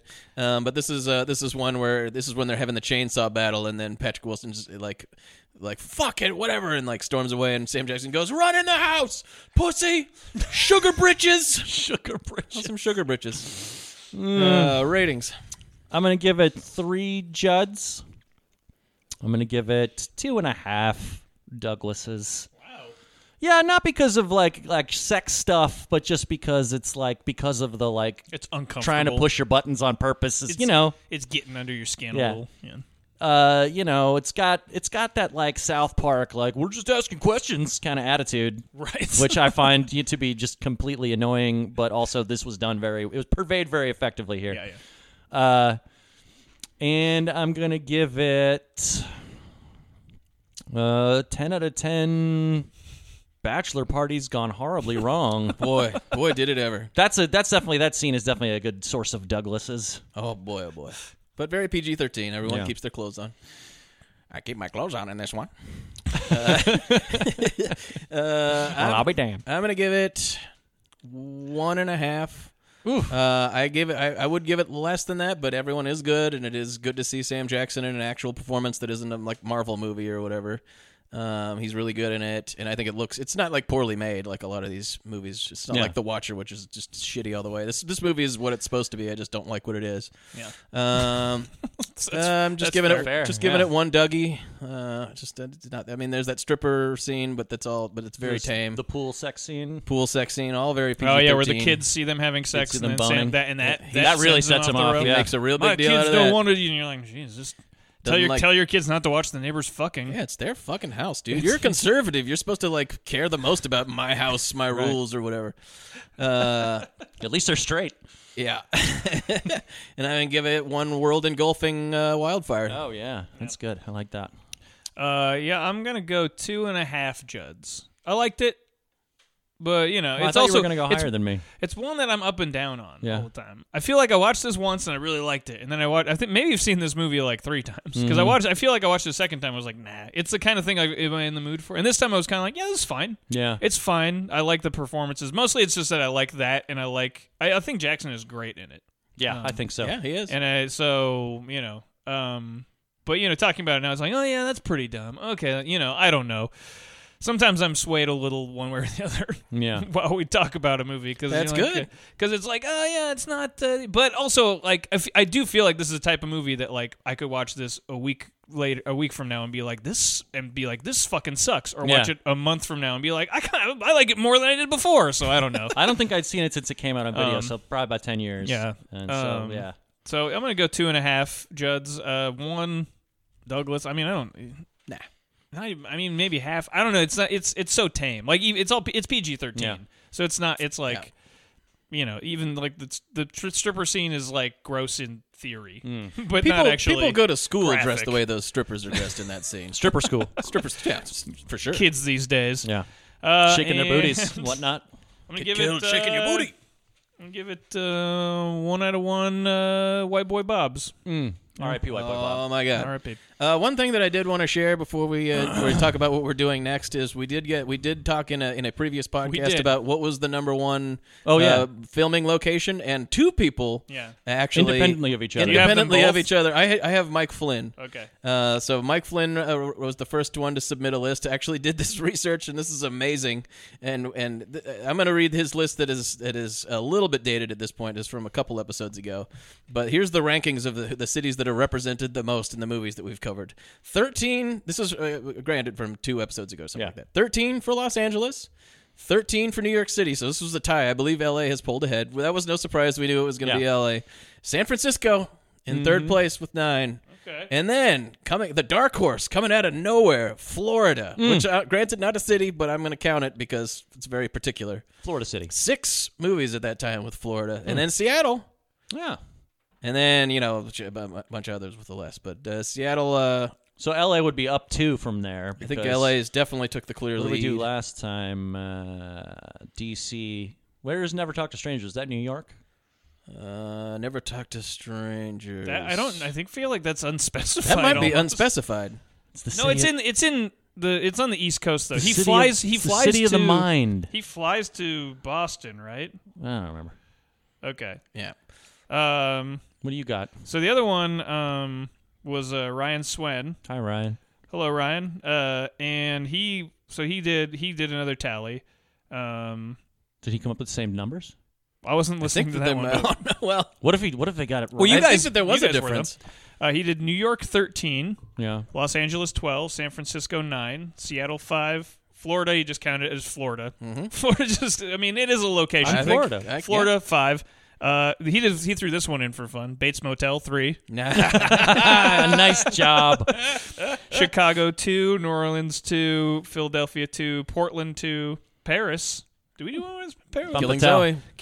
And Femme Fatale. Femme Fatale. Fucking Paris. Wow. And then there's cities here. There's more cities here too. I just remembered something I Cape Cod / Cedar Falls 1, Los Angeles, San Francisco, Seattle. Okay. These are all pretty much the same. Texas, Baltimore, Massachusetts. These are all ones. Just one-offs. Nevada, Wyoming, Buffalo, Idaho, Atlantic City, rural Illinois, fictional town in Illinois. Yeah, that's fucking awesome. Thanks for and then he doing that research. Then he did Unknown, Consenting Adults, Suburbs filmed in South Carolina, California, road movie. So good job, guys. Thanks very much for doing that. And I believe I did promise people a T-shirt, so I'm gonna get a hold of both of you guys, and I'll get you a T-shirt. I did. I was reminded that that I did promise, and so it's fair. And they did it, and they both get one because they both said it independently. Yep. That's right. And on their own. So good job. Thanks for doing that. But right now we are rescinding that T-shirt offer that's already been done. So no more lists. Well, get me in touch unless Kevin wants to buy more. No, I mean those. No, that's done. I mean those were that T-shirt offer was and it was like those two guys. Get me in touch with Joe Charbonic. You can name your. I was shocked. Price. I was shocked that one of those. I got something I wanted to mention. We should have talked about this at the beginning of the podcast, but I'm just going to cover it very briefly. Yeah. There's going to be a TV show of the Bone Collector. Oh boy! It's called Lincoln Rhyme: Hunt for the Bone Collector. Premieres on January the 10th, but NBC already put the first episode up on their streaming platform or whatever, if you have a cable subscription, and I watched it, and it fucking sucks. It makes the movie look so good. What's the story about how the Bone Collector got his name? First, in this version, the Bone Collector is the one that paralyzes him. So he's been chasing the Bone Collector for years. Yeah. And there's the same. It's like there's the patrol woman. The Angelina Jolie character is also in this, and she is like within the first hour, the first 48-minute long pilot. So like she's already roped into working for Lincoln Rhyme and has her like sister kidnapped by the bone collector. Jesus. And in the premiere, I texted this to you guys. My favorite thing in this episode was, and I'm paraphrasing this dialogue, but he asks the girl, Do you know how the bone collector got his name, the bone collector? And she's like, he wrote a letter to the NYPD detailing one of his crimes and signed it the bone collector. Oh, wow. What a fucking story. Yeah, it's great. Good God. And like they really play up the bit from the movie, because in the movie, it turns out that he's using like the history of the city as part of his MO as the serial killer.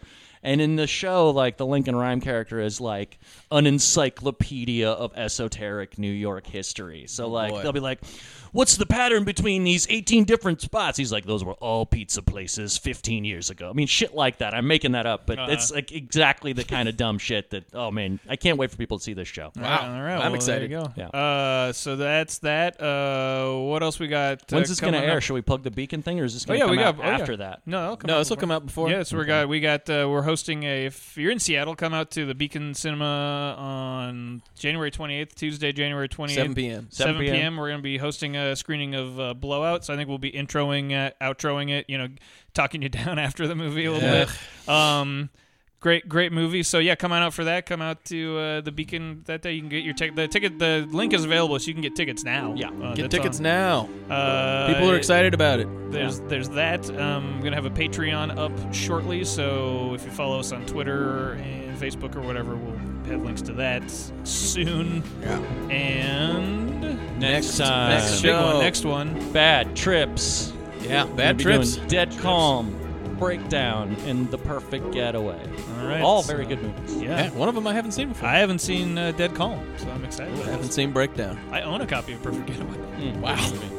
I do. I enjoy it. Very good movie. All right. Well, until then, the suspense is killing us. Bye. Bye.